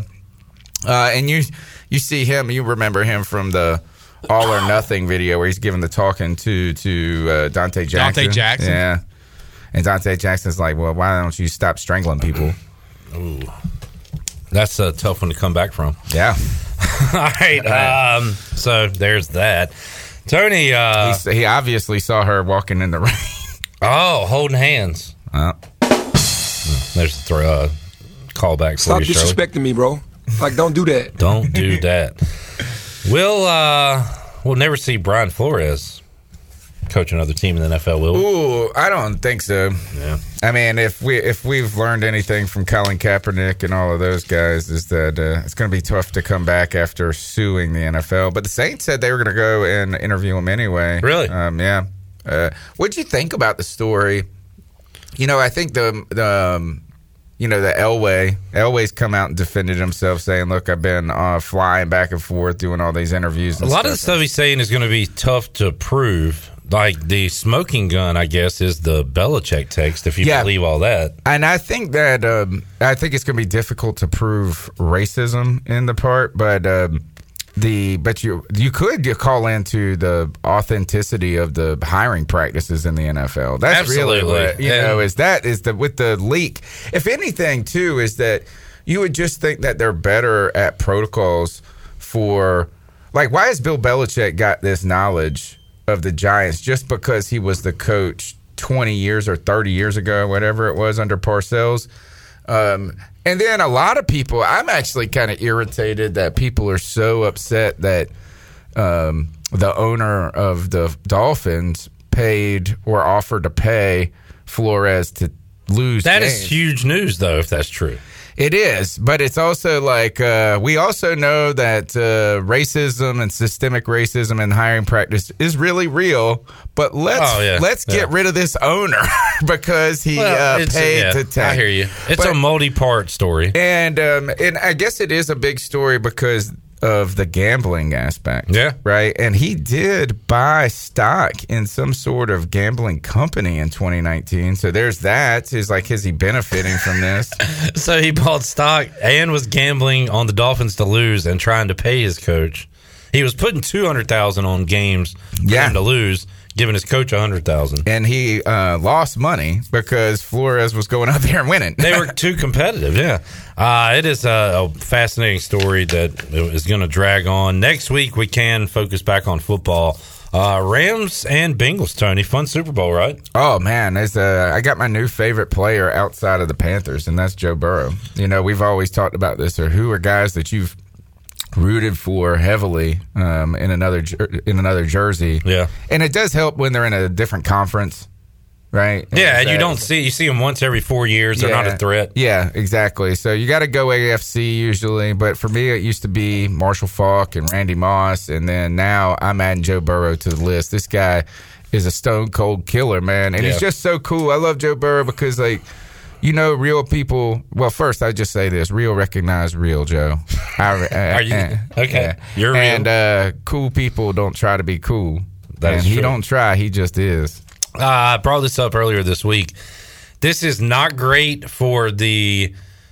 I've seen Washington fans and Carolina fans say this.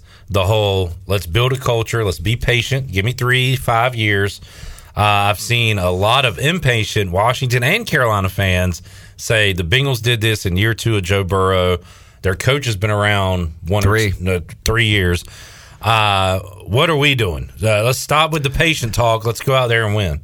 I don't buy that either, though, because this is unique. And it took 30 years. Like we're forgetting the 27 years before that they didn't do anything. Yeah. And so yes, it is nice to see that you can have a team find success so quickly. So that does give you some hope. The one thing that's kind of crazy is that, like, I do think it's unique. I think just Joe Burrow is that awesome because he's getting sacked like crazy. He got sacked 9 times against the Titans. Yeah. And he won. Like, I mean, that's not supposed to happen. Sorry, I've been avoiding the chat. Mike P loves to get in these dumb jokes that make me laugh. We were talking about Cam Newton and Malik Williams stealing laptops, more like Mathief Williams. Okay, that is terrible. It's Malik Willis. That is true too. So, Mike, you've missed on that one. Mike also said, "Come on, guys, it's Matt Rule, not Matt Ruler. He doesn't care about measurements." What you talk about, Willis? Robert says, "I saw you walking in the rain, alley cat coat." That sound familiar, Shirley? All right, Robert's on, and Steve says Aaron Rodgers is joining the Memphis Grizzlies. All right, there you go. We're caught up on the. Susan also says #fire Matt Rule. My pet peeve for Rule is that his tongue hangs out when he coaches on the sideline. This is what I'm talking about. Everything he does is looked at as something bad.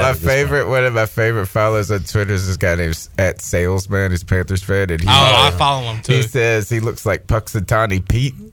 Isn't that the Phil? Phil, Puxatawny Phil. Oh, that was on brand for me. But he does. Matt Rule looks like a groundhog? Yeah. A groundhog. Bro, you look like a groundhog. Hey, why your coach is like a groundhog? Bro, you look like a groundhog. You ain't got no room to talk. Your quarterback like George Blanda, and your coach is like a groundhog. Why'd you see your shadow, bro? He got scared. Let's winter. We got 7 more years of winter. 7 more years of losing. Tony, thanks for joining us. Thank you. Might see you tomorrow. Yeah. We got to watch along. 2 o'clock. Be here. All right. I'll let you have some of my wings. Ooh. I'll let you order your own meal. We'll take a time out, come back. Hour 3, Free Beer Friday. Morgan Ehlers joins us when we return after this.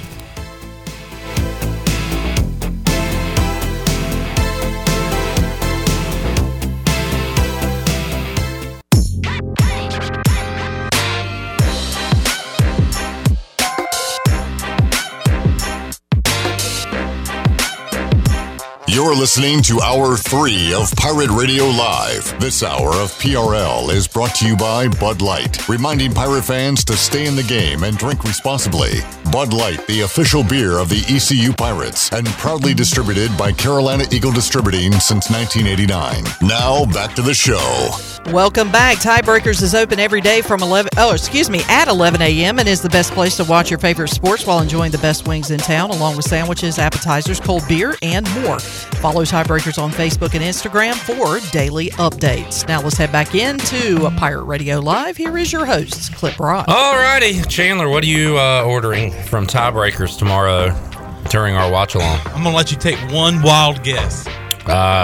Wings. You're getting wings. What flavor? I'm going to probably do medium. I have learned that the hot is very, very hot. Okay. I usually get hot anywhere I go, but for some reason, Tiebreakers has extremely hot wings, so I'll go with the medium. I might get some fried pickles as well. All right, there you go. The expert order from Chandler Honeycutt in for Saturday's watch along. We'll be here Saturday, 2 o'clock inside the Pirate Radio studios as East Carolina takes on Tulane. Check us out on Facebook and YouTube. We'll have a good time. We'll have some giveaways, Pirate Radio swag, Tiebreakers gift cards, and a whole lot of fun. So check us out. All right, let's head out to the Pirate Radio Live line. Joining us, the voice of Dowdy Ficklin Stadium and Minges Coliseum, and the host of The Huddle right here on Pirate Radio. He is Morgan Ehlers. Morgan, how you doing today, sir? Clip, I'm doing great. And by the way, just on what you're talking about, Tiebreakers, so let me get this straight. Chandler gets hot everywhere he goes. Mm-hmm. That's what he said. Yep. A lot of ego there, that's all I'm going to say. But he can't handle the heat, apparently, at Tiebreakers. Morgan, what's your go-to? I know I've asked you in the past. What's your go-to order at Tiebreakers? I go there so much. Obviously work there on Tuesday nights a little bit. And I don't know. I like everything. I like the wings. I like the boneless wings. I like, when I have to get wings, though, got to get them crispy. Mm-hmm. I like them crispy, like them mild. And then I take a little bit of honey citrus pepper and put that on there. Insider tip there. I like that. Good call. Yeah. All right, Morgan, I love talking about good news, but sometimes there is bad news. We'll discuss it briefly. C.J. Johnson today suspended indefinitely from the football program, and Mike Houston said he's just not living up to the standard of what it takes to be an East Carolina football player. He does have an opportunity to make it back and try to get back into good graces, rejoin the team, but as of right now, suspended indefinitely. You've known C.J. Johnson a long time. You know the talent. You've even talked in the past about how sometimes he needs to work a little harder than he has, and maybe it's come too easy to him, and this hopefully is a wake-up call, Morgan. But what'd you think about that news when you saw it today? Yeah, I heard about it, and feel bad for the young man, but at the same time, and at this point, football is a big business, and it's a team game, and I think people need to, players out there, sometimes it comes very easy to people. And I think like CJ, he's always been a man among boys when he was in high school. He could basically on the field do anything he wanted to. Came here as a freshman, had a monstrous freshman year, just, freshman All-American.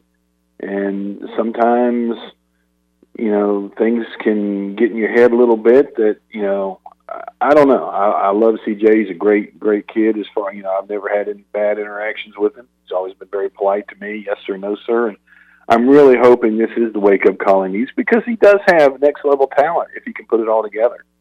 And I think this is one of those situations that, Coach Houston is basically drawing a line in the sand and says, you've got to do this, and this, and this, right, to rejoin the team. And I think if CJ's willing to do that, I think and if he can come out on the other side of that, he might be that CJ we saw 3 years ago, as a freshman. And that's the kind of guy that you say, man, he does have next level talent.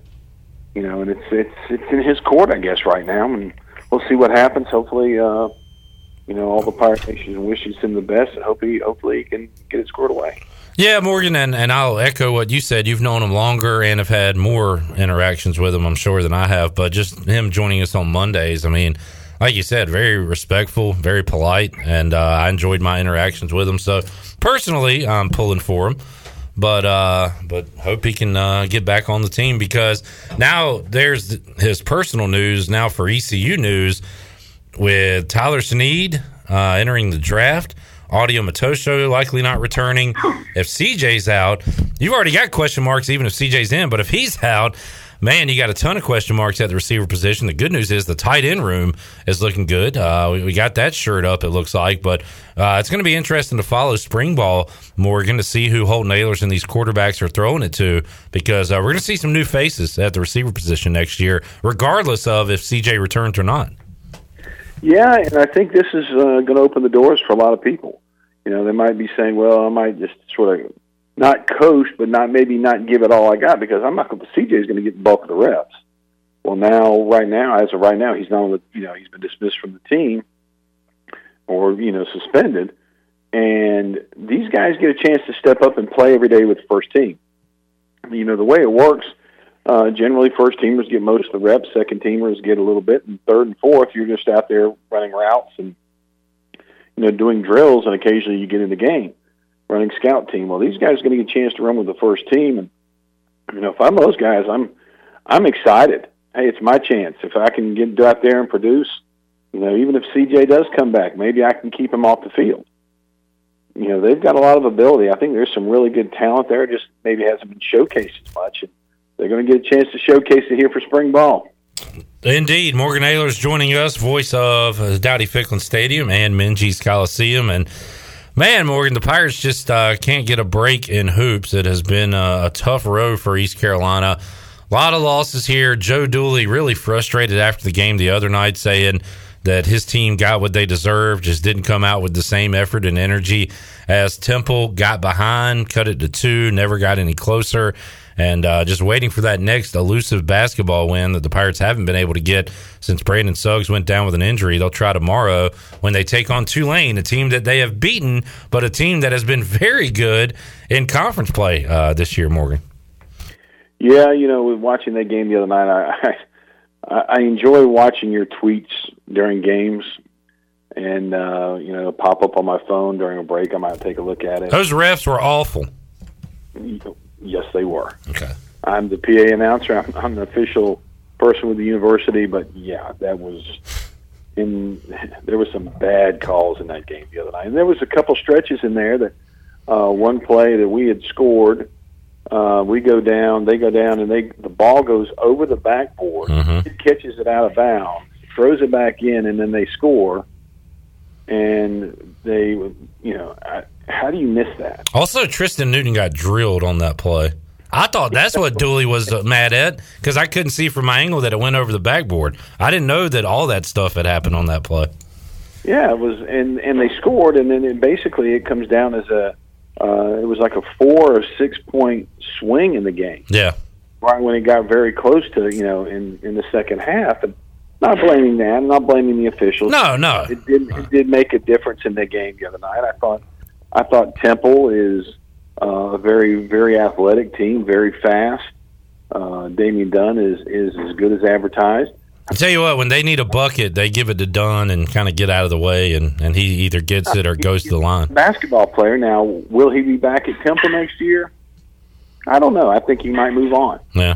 I think he might be one of these guys that, might be a journeyman player but thinks he can play at a higher level. I think he can.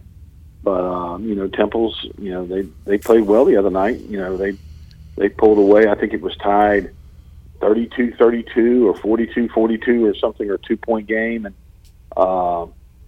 we just can't hit those shots. And maybe it's that lull that we go through, and then we start playing better toward the last part of the 2 or 3 weeks of the season before the tournament. East Carolina's done that in the past, and I'm hoping Coach Dooley and the squad can get them together on that and get Brandon back. And I think that'll make a big difference in the game too when he gets back in there, especially defensively. Yeah, because he's such a stopper defensively, and people don't realize that when East Carolina over the last 2 years have gone against teams and wanted, you need to shut him down, or because he's so long and he's very, very quick. And he's deceptively quick and can play great defense. That's where Brandon really excels, and I'm hoping he can get back here in the next week or so. Yeah, and at least you'll hopefully have him back for the AAC tournament when it all really matters, and try to go on a run there. Morgan, Carolina Duke coming up this weekend. I guess it's because I don't hang out in as many Carolina and Duke circles as I once did in a past life, but haven't heard a ton about it. It is actually an important game because North Carolina's been playing better of late. Duke's at the top of the conference and the only ranked team, but North Carolina can join them or pass them at the top there if they're able to win. Also, you got the factor that it's Coach K's final game in Chapel Hill. So I don't know. Are you hearing as much buzz about this? Maybe I'm just missing it somewhere. Well, I don't hang in those circles either. Yeah, as much as I used to in past lives, but I didn't even know it was his last trip to Carolina until I saw it on ESPN yesterday advertised. Yeah, and I thought they did a great job with the montage of all the players and the games that they've had there, and the records between those two teams. I think it's tied up, wins and losses under Coach Krzyzewski and Carolina, and it's going to be a big matchup. I imagine the excitement will be there, and I imagine after the game, he'll go out there, he'll get little Carolina blue shirt that says Krzyzewski on the back, and go from there. And everybody will play nice for a day. Do I? Yeah. Yeah, I think they'll play nice for a day after the game. I think somebody's going to get busted open during the game. That's my prediction. I'm calling for juicing during the game. All right, there you go. Morgan, how about next Friday? Now, if you have this planned for the huddle next week or you have other ideas, that's fine. I was thinking, because on your old show, The Extra Point, before the Super Bowl, we'd always do the props. Well, you want to do those next week here on our segment on Pirate Radio Live? Yes, we can. Okay, good. Or we could do them on the huddle too. Yeah, it's up to you. However you want to handle it. you can be my guest on the huddle next week. How about that? All right, deal. And then we can talk about it on the Live at 5 Clip Brock show. Clip Brock Shirley, Chandler. I'm always hot when I go anywhere. Show. Okay, you said all that stuff, and none of that is what the show is called. This is Pirate Radio Live. You like that? You like that, don't you? I did. Oh, yeah, I did. Morgan, and we'll get your Super Bowl pick next week as well. What you got coming up on the huddle tonight at 6? Tonight we're going to be talking with Rob Maloney. They put the beat down on Rose this week, didn't they? They did. They played Rose on Tuesday night and came out with men's and women's both winning, I believe. And, 4 games left in the regular season and the playoffs start. We talked with him a little bit about the season that's going on. Also talked with him about the North Carolina High School Athletic Association and some of the things they've had going on with the state assembly and a lot of controversy over the last year or so about that. Yeah. Hopefully that's dying down and some of the different classifications in high schools and how that might be changing. So, yeah, it should be a good show tonight at 6 o'clock with Rob Maloney. Yeah, I hope he's okay and not crying into his terrible towel about Big Ben retiring. So. Yeah, it is what it is. But before you let me go here, and I know I'm sure you've talked about it ad nauseum, but the Washington Commanders. Huh, when you say it, it's kind of cool, Morgan. The Washington Commanders. See, if you put some NFL Films music behind it and a nice voice like that, it won't be so bad. I'm okay with it. Whatever. It's been mascot with the picture with the football with the owner Schneider. Was that really? No, that's not real. No, it's a Photoshop. Relax. God, I don't care. I was god awful. There are a million memes. I knew this would happen. Everybody's gonna make fun of it. That's fine. I think. No, I'm not making the thing I'm making fun of. And my initial thought was, okay, that's Dan Snyder, and yeah, that could be his mascot. Knowing Dan Snyder, anything is possible. So, yeah, I understand. Okay. Long as we're good with that, that's really not going to be the Washington Commander. If they're in the playoffs next year, I'll be Captain Commander and biggest Commanders fan there is. So. Clip Brock, Captain Commander. Dum, dum, dum. Thank you, Morgan. Thank you, guys. Have a great week. See you, buddy. Morgan Naylor's coming up 6 o'clock on the huddle. All right, Shirley Rhodes, let's open up the Pirate Radio Booty. Booty, booty, booty, booty, booty everywhere. Booty, booty, booty, booty, booty everywhere. Free Beer Friday is brought to you by Bud Light. Every day, especially game day, is better with an ice cold Bud Light. Pick up some Bud Light today at your favorite retailer. Bud Light, proudly distributed by Carolina Eagle Distributing since 1989, the official beer of the ECU Pirates. Today, we got a 12er of Bud Light Seltzer Hard Soda. It's a variety pack, including citrus, classic cola, orange soda, and cherry cola. You can get that and a large 2-topping pizza at Domino's. You want to go caller 12, Shirley? Caller 12, 317-1250. We're back with more Pirate Radio Live after this.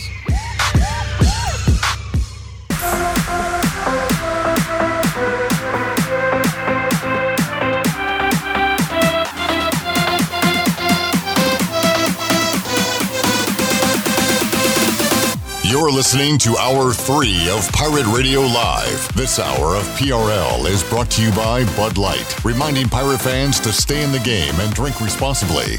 Bud Light, the official beer of the ECU Pirates, and proudly distributed by Carolina Eagle Distributing since 1989. Now, back to the show. Welcome back, and congratulations to back-to-back Free Beer Friday winner, Susan Deans, who picked up our Free Beer Friday. Of course, you get she walks away with a 12-pack of Bud Light Seltzer Hard Soda Variety Pack and a large 2-topping pizza at Domino's. Prepare your taste buds for a flavor-filled adventure by picking up a new Bud Light Seltzer Hard Soda Pack at your favorite retailer today. Bud Light, proudly distributed by Carolina Eagle Distributing since 1989 and the official beer of the ECU Pirates. Now, let's head back into the shoe. Here's Clip. All right, Susan, a big Friday listener because she is a Panthers fan. We have Tony Dunn on and her hashtag Fire Matt Rule. Hashtag Fire Matt Rule, the number one Matt Rule hater in the world, Susan Deans. And see what that gets you, folks, a win on Pirate Radio Live. If you hate hard enough, if you have enough hate in your heart you can be a big winner right here on the show. If you can be a hater like Susan Deans, you can be a winner. Yeah. These will taste like ice cold Haterade. Haterade. This Bud Light Seltzer hard soda variety pack. Look, I've never tried it. I would like to try the cherry cola though, because I love cherry Coke, Pepsi, everything. Cheer wine. Love a cheer wine. Love a good cheer wine. Love a cheer wine. I'm not a fan of the cherry flavor. Get out it. Get. Okay, never mind. Just the cherry flavor. Man, we were about to lay into you. I don't like anything that's cherry flavored. I'm not a big fan. Do you like a drink with a fruit flavor when you're feeling fruity? How about this? So Shirley, I come from a family of farmers. We across the street at the across the road where the barns used to be, tobacco barns. This was way back. We had a drink machine, and you know, for whatever reason, those old drink machines had like the coldest drink. Yes, my grandfather had one. And we'd go over there sometimes at night, and when I was a kid, and we'd get a New Grape or a Sunkist. Yes. And man, those were good. Yes. And I haven't had one in years. I like both, but if I had a choice between a New Grape and a Sunkist, I would go with the Sunkist. Yeah. I hadn't had one of those in forever. I have not had one in a very long time. Good stuff. So those are some fruit sodas I was thinking about. Or an Orange Crush. Yeah, I don't know if I've ever had one of those. I've seen those. I don't know if I've had one of those. I've had. Is that like a Sunkist, basically? Yeah. Yeah, it's kind of. To me, it's not as carbonated as Sunkist is. It's a little bit, for lack of a better term, flatter. I don't know if that's the right word you want to use, but less fizzy. Less fizzy. There you go. Because my grandfather had the old school drink machine where it has the door. And everything came in bottles, glass bottles. Oh, and you open the door and you pull the bottle out. Yeah. Oh, now Orange Crush out of one of those machines is heaven. Now we're talking. Absolute heaven. Get you some potted meat and an ice cold Orange Crush. No, what you do is, it was a Pepsi machine, but my grandfather had other drinks in there. But what you would do is you would take a bottle of Pepsi, and you get a little thing of peanuts, dry roasted peanuts, and put it in there. Yeah, yep. my family did that. Put them in. Yeah, I used to do that as a kid too. There you go. All right. So no potted meat with my ice cold Orange Crush. Chandler, you a fruity drink guy? No. What are you drinking today? A Sprite Zero? No. A lemon lime. Yeah. Oh, you're talking about the Bang? Yeah. What flavor was it? A birthday cake mix. What in the world? Birthday cake? I thought I was going to call you out for having a fruit drink, but no, apparently not. It was birthday cake mix? Yeah, it's an interesting flavor. What are you, my daughter? It tastes just like a birthday cake. The Stop Shop over here, our neighbors here in Uptown Greenville, that's the only Bang they had. And I wanted to bang. I go over to UBE and I wanted to bang. All right, Mike Green. Bang! I went over to UBE and got a one of those double shot energy drinks, and it was hazelnut flavored. Is that in the drink machine? Yeah, it's in the drink machine. I don't ever get those things. And they're pretty tasty. They got a lot of. They're really, really sweet. They've got a lot of sugar in them. I'm really not supposed to be drinking them, but I'm slightly addicted to them. I did say that I wasn't a fruity drinker. You did just say that. But I do like the Bang, the peach mango. So I'm walking back on that take. I actually do like a good fruity, but I thought you meant like the sodas, because I really don't drink sodas anymore, like a actual soda.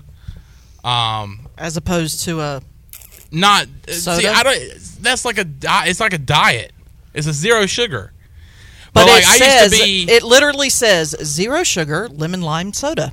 So anyway, so walk that one back too. Hold on, let me walk it out out. Quick. Walk it out. But I don't drink like regular. Are you a compulsive liar? I'm lying to everybody right here on live radio. You don't like to wear hats, do you? And the funny thing is that I lie, and then as soon as I say the lie, I admit that I was lying. I'm like, you know what? I actually do like that. But growing up, my your grandparents, mom must have had a field day with you as a kid. But the thing is that my grandparents used to always have the Orange Crush, and I used to like that. And now I really don't. I don't like that anymore. I just hadn't seen or had one in so long.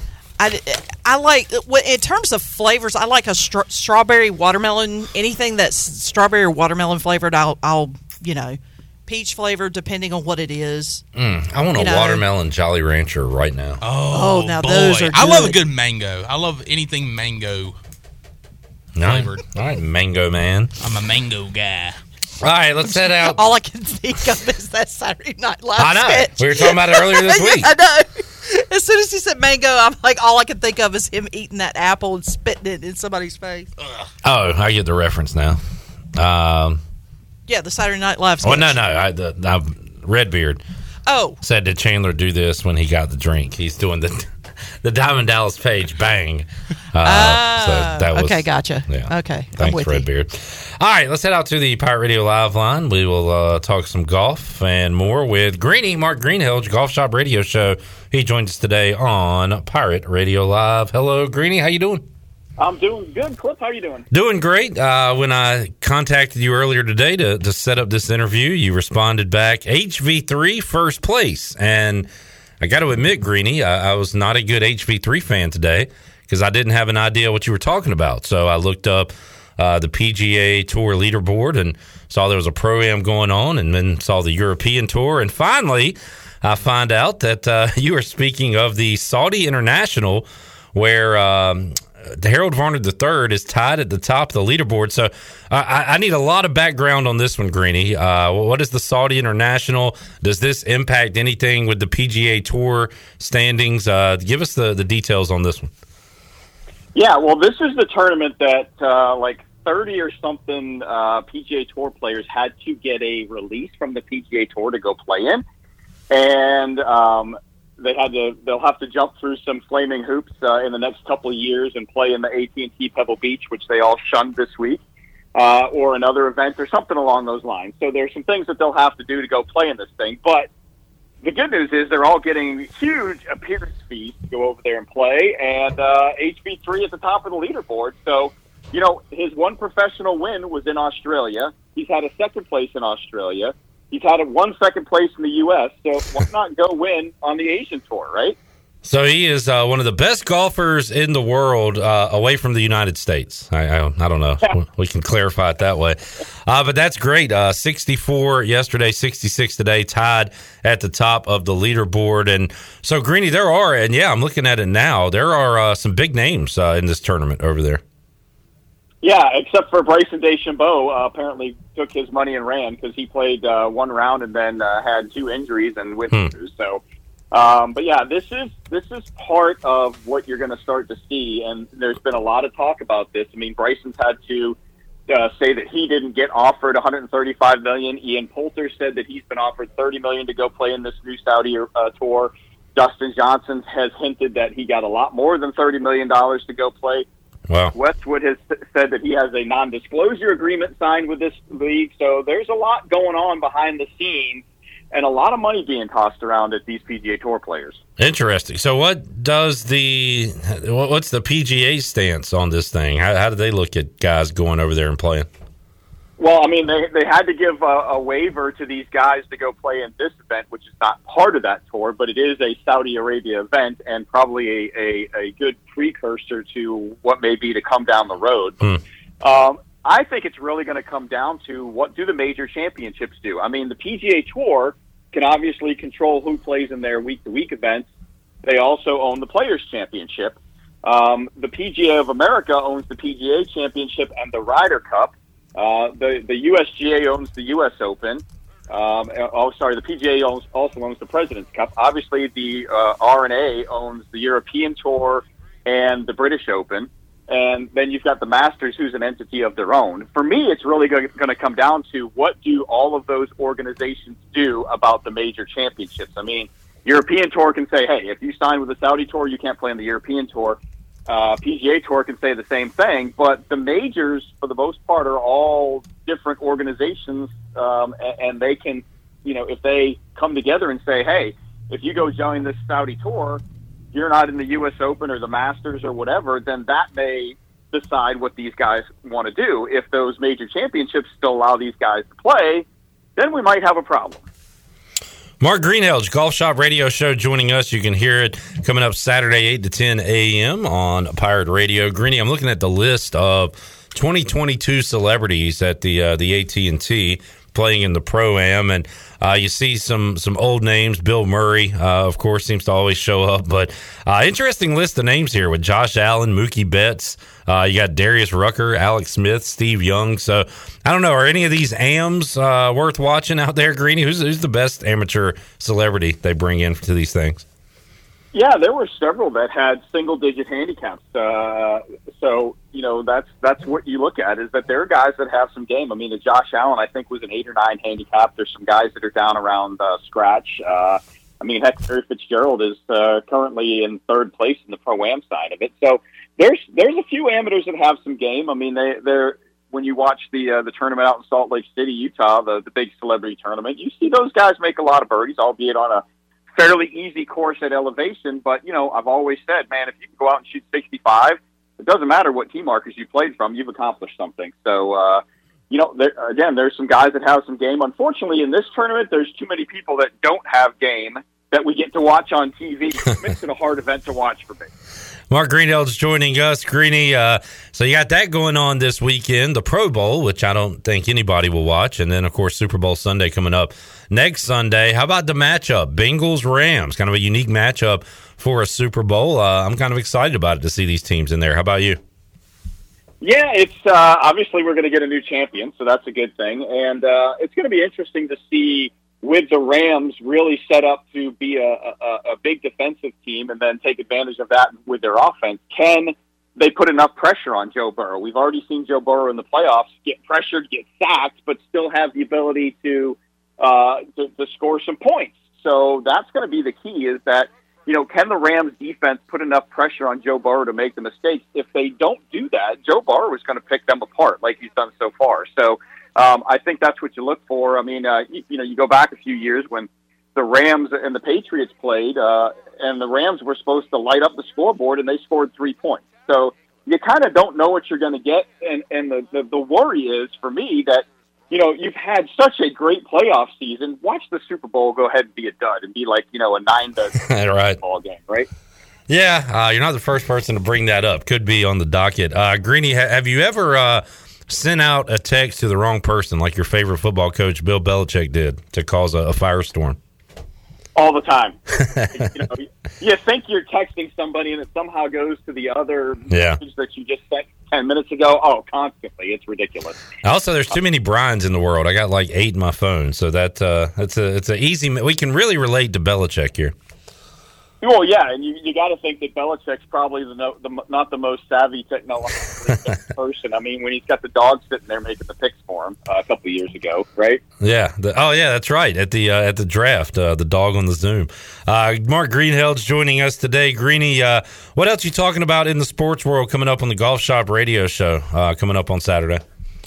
Yeah, well, we had some people down at the PGA Merchandise Show, so we kind of brought back some things from that. One of the interesting ones we're going to talk to is Bob Wintervich with Square golf shoes.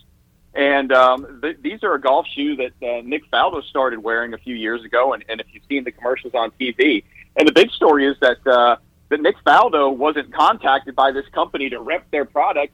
He actually found this company and wanted to try out the shoes for a stability standpoint. So we're going to a chance to talk to the founder of the company, and we're also going to talk to a couple other people from down there. And one's got a kind of a Sticks Golf. They got some new golf clubs that kind of I call it a value.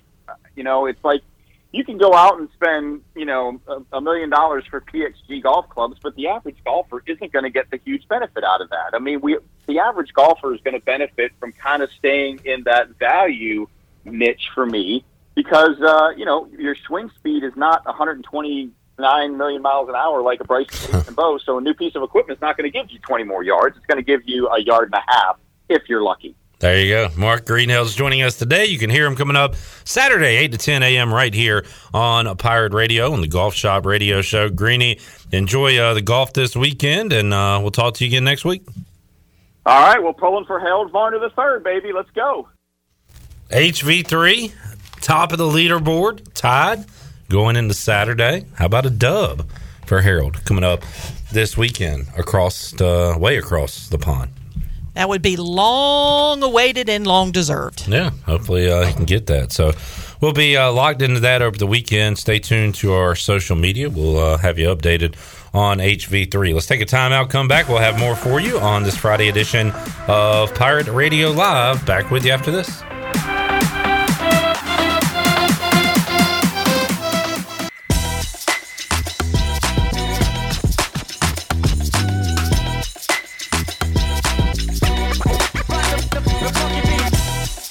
You're listening to Hour 3 of Pirate Radio Live. This hour of PRL is brought to you by Bud Light, reminding Pirate fans to stay in the game and drink responsibly. Bud Light, the official beer of the ECU Pirates, and proudly distributed by Carolina Eagle Distributing since 1989. Now, back to the show. Welcome back. Taking a quick look at your stock market report. The Dow closed out the week down 21 points at 35,089. The NASDAQ, however, was up 219 points at 14,098. And the S&P finished out the week up 23 points at an even 4,500. That's your Wells Fargo Advisors financial report. For a personal look into investing, call Wells Fargo Advisors today at 756-6900 in Greenville. Wells Fargo Advisors, LLC, member SIPC. Now let's head back into PRL. Here's Clip. All right, let's see what's going on tonight and this weekend on the Buccaneer Music Hall scoreboard presented by Dub Buck. Dub Buck. Chandler, do the Hurricanes play tonight? I don't know. It's a bit of a trick question. They don't, because it's All-Star weekend. All-Star break? Yeah, and I was unaware of that, as were you and probably many people. First, I was very shocked that you asked me about the Hurricanes because I don't pay any attention to that. No, you don't. So the All-Star game is Saturday. And they have a weird format for this thing. NBA All-Stars coming up, and how about we'll talk about that in a moment. I'm so sorry. Hurricanes return to the ice against Toronto coming up on Monday night. Tonight in NBA action, the Hornets play the Cavaliers. Going into the season, you probably would not have thought that a February 4th meeting between the Hornets and Cavs would be a big game, but it is. You got two good teams facing off. Yeah. The Cavs are 31-21 this season. 10 games over 500? Hornets, are you kidding me? 28-24. And Chandler, the Hornets, some of their players are going to have a little extra motivation tonight when they take on the Cavs. Why is that? It's what you were about to say a moment ago. Oh, yeah. Well, NBA All-Star coming up. And how about our guy LaMelo Ball and Miles Bridges being snubbed from the All-Star lineup? So no Bridges and no Ball so no Hornets All-Stars this year. I saw where the Hornets were the only team like in the playoff contention window to not have an All-Star. Yep. Disrespectful. Don't disrespect me, bro. Don't do that. Yeah. Don't disrespect me, bro. Stop disrespecting me, bro. Like, don't do that. Yeah, that stinks. But yes, like you said, maybe that's the motivation for the Bugs. They're trying to try to get a win after a tough loss on the road in Boston on Wednesday. So against a very good Cavs team, who would have thought? So got a lot of young talent on that team. So do the Hornets. Hornets are big, or like 6-point favorites. Does that either mean Cavs have people out, or is Gordon Hayward coming back? Maybe. I know Gordon Hayward was questionable. He did pass the safety protocols, so he's back from the COVID that he had. I know Jalen McDaniels, I think I saw. So maybe some Gordon Hayward action tonight in the Hive. All right, no top 25 action tonight in college basketball. The Bonnies are about to tip off in 10 minutes against Richmond, and Richmond actually a favorite in that game. Bonnies struggling 12-6, 4-3 in the A-10, so they need a win. Coming up tonight in Big East action, Creighton is at Seton Hall, and Brett Kennedy's Colorado State Rams now 16-3. They've had 2 losses since we talked to Brett a couple weeks ago. They play San Diego State. That should be a pretty good one tonight, 9 o'clock on FS1. Great slate of games for Saturday. We'll be here with you 2 o'clock right here in the Pirate Radio studios. Check us out on Facebook Live and YouTube. It's a watch-along. Pirates taking on Tulane. Just pull up Facebook, YouTube, watch the game with us, chime in, hang out. We've got Tiebreakers gift cards we're going to be giving away. Pirate Radio shirts will be given away. So we're going to have a lot of fun coming up Saturday. So check us out at 2. Also going on Saturday, UConn Villanova gets everything going at noon on Fox. At 2 o'clock, you got like a great game in every window, it looks like. 2 o'clock, we'll take over with our watch-along. 4 o'clock, Baylor at Kansas. That's a great game. 6 o'clock, USC Arizona and Carolina Duke. State! Sorry. State is not here. Is not on my list here. I have that was just a tick. Sorry. 8 o'clock, Kentucky at Alabama. 10 o'clock, UCLA at Arizona State, and Gonzaga at BYU. Gary, let's see when State plays this weekend.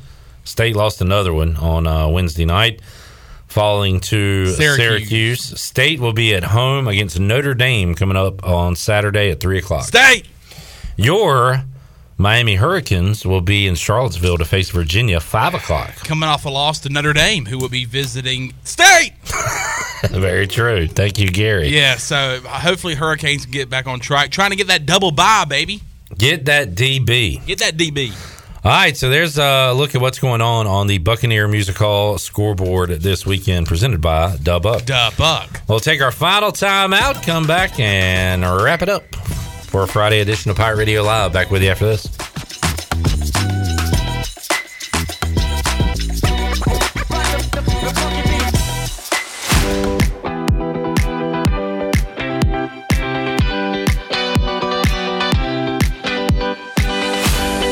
You're listening to Hour 3 of Pirate Radio Live. This hour of PRL is brought to you by Bud Light, reminding Pirate fans to stay in the game and drink responsibly.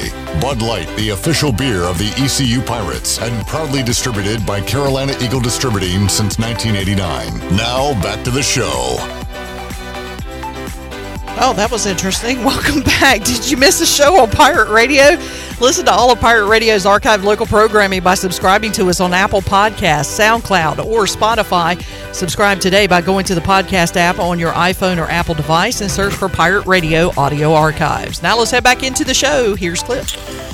All righty, Shirley Rhodes wrapping it up here on a Friday. Don't forget, Saturday, 2 o'clock, ECU basketball watch-along.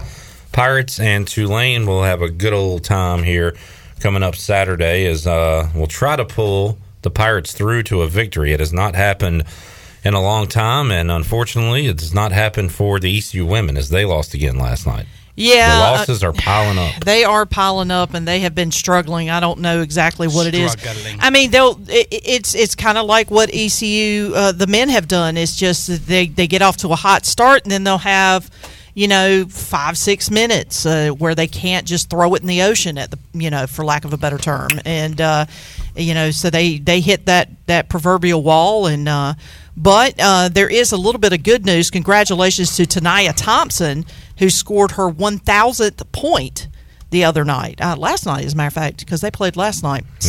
So congratulations to her. But, still looking for, some semblance of stringing some wins together and hopefully have everybody healthy and ready to go for a conference run. All right, that all starts this weekend. And for Dooley's Pirates, 2 o'clock Saturday when they take on Tulane. It starts tomorrow, baby, 2 o'clock. All right, thanks for tuning in this week. And today, we'll see you back here Monday at 3 for an all-new edition of Pirate Radio Live. Got the high school huddle coming up, or the huddle, I should say, coming up Friday at 6 o'clock with Morgan Ehlers. For Shirley Rhodes, Chan Man, I am Clip Brock. See you Monday at 3 on Pirate Radio Live. So long, everybody. Thanks for listening to Pirate Radio Live, an exclusive presentation of the voice of the Pirate Nation.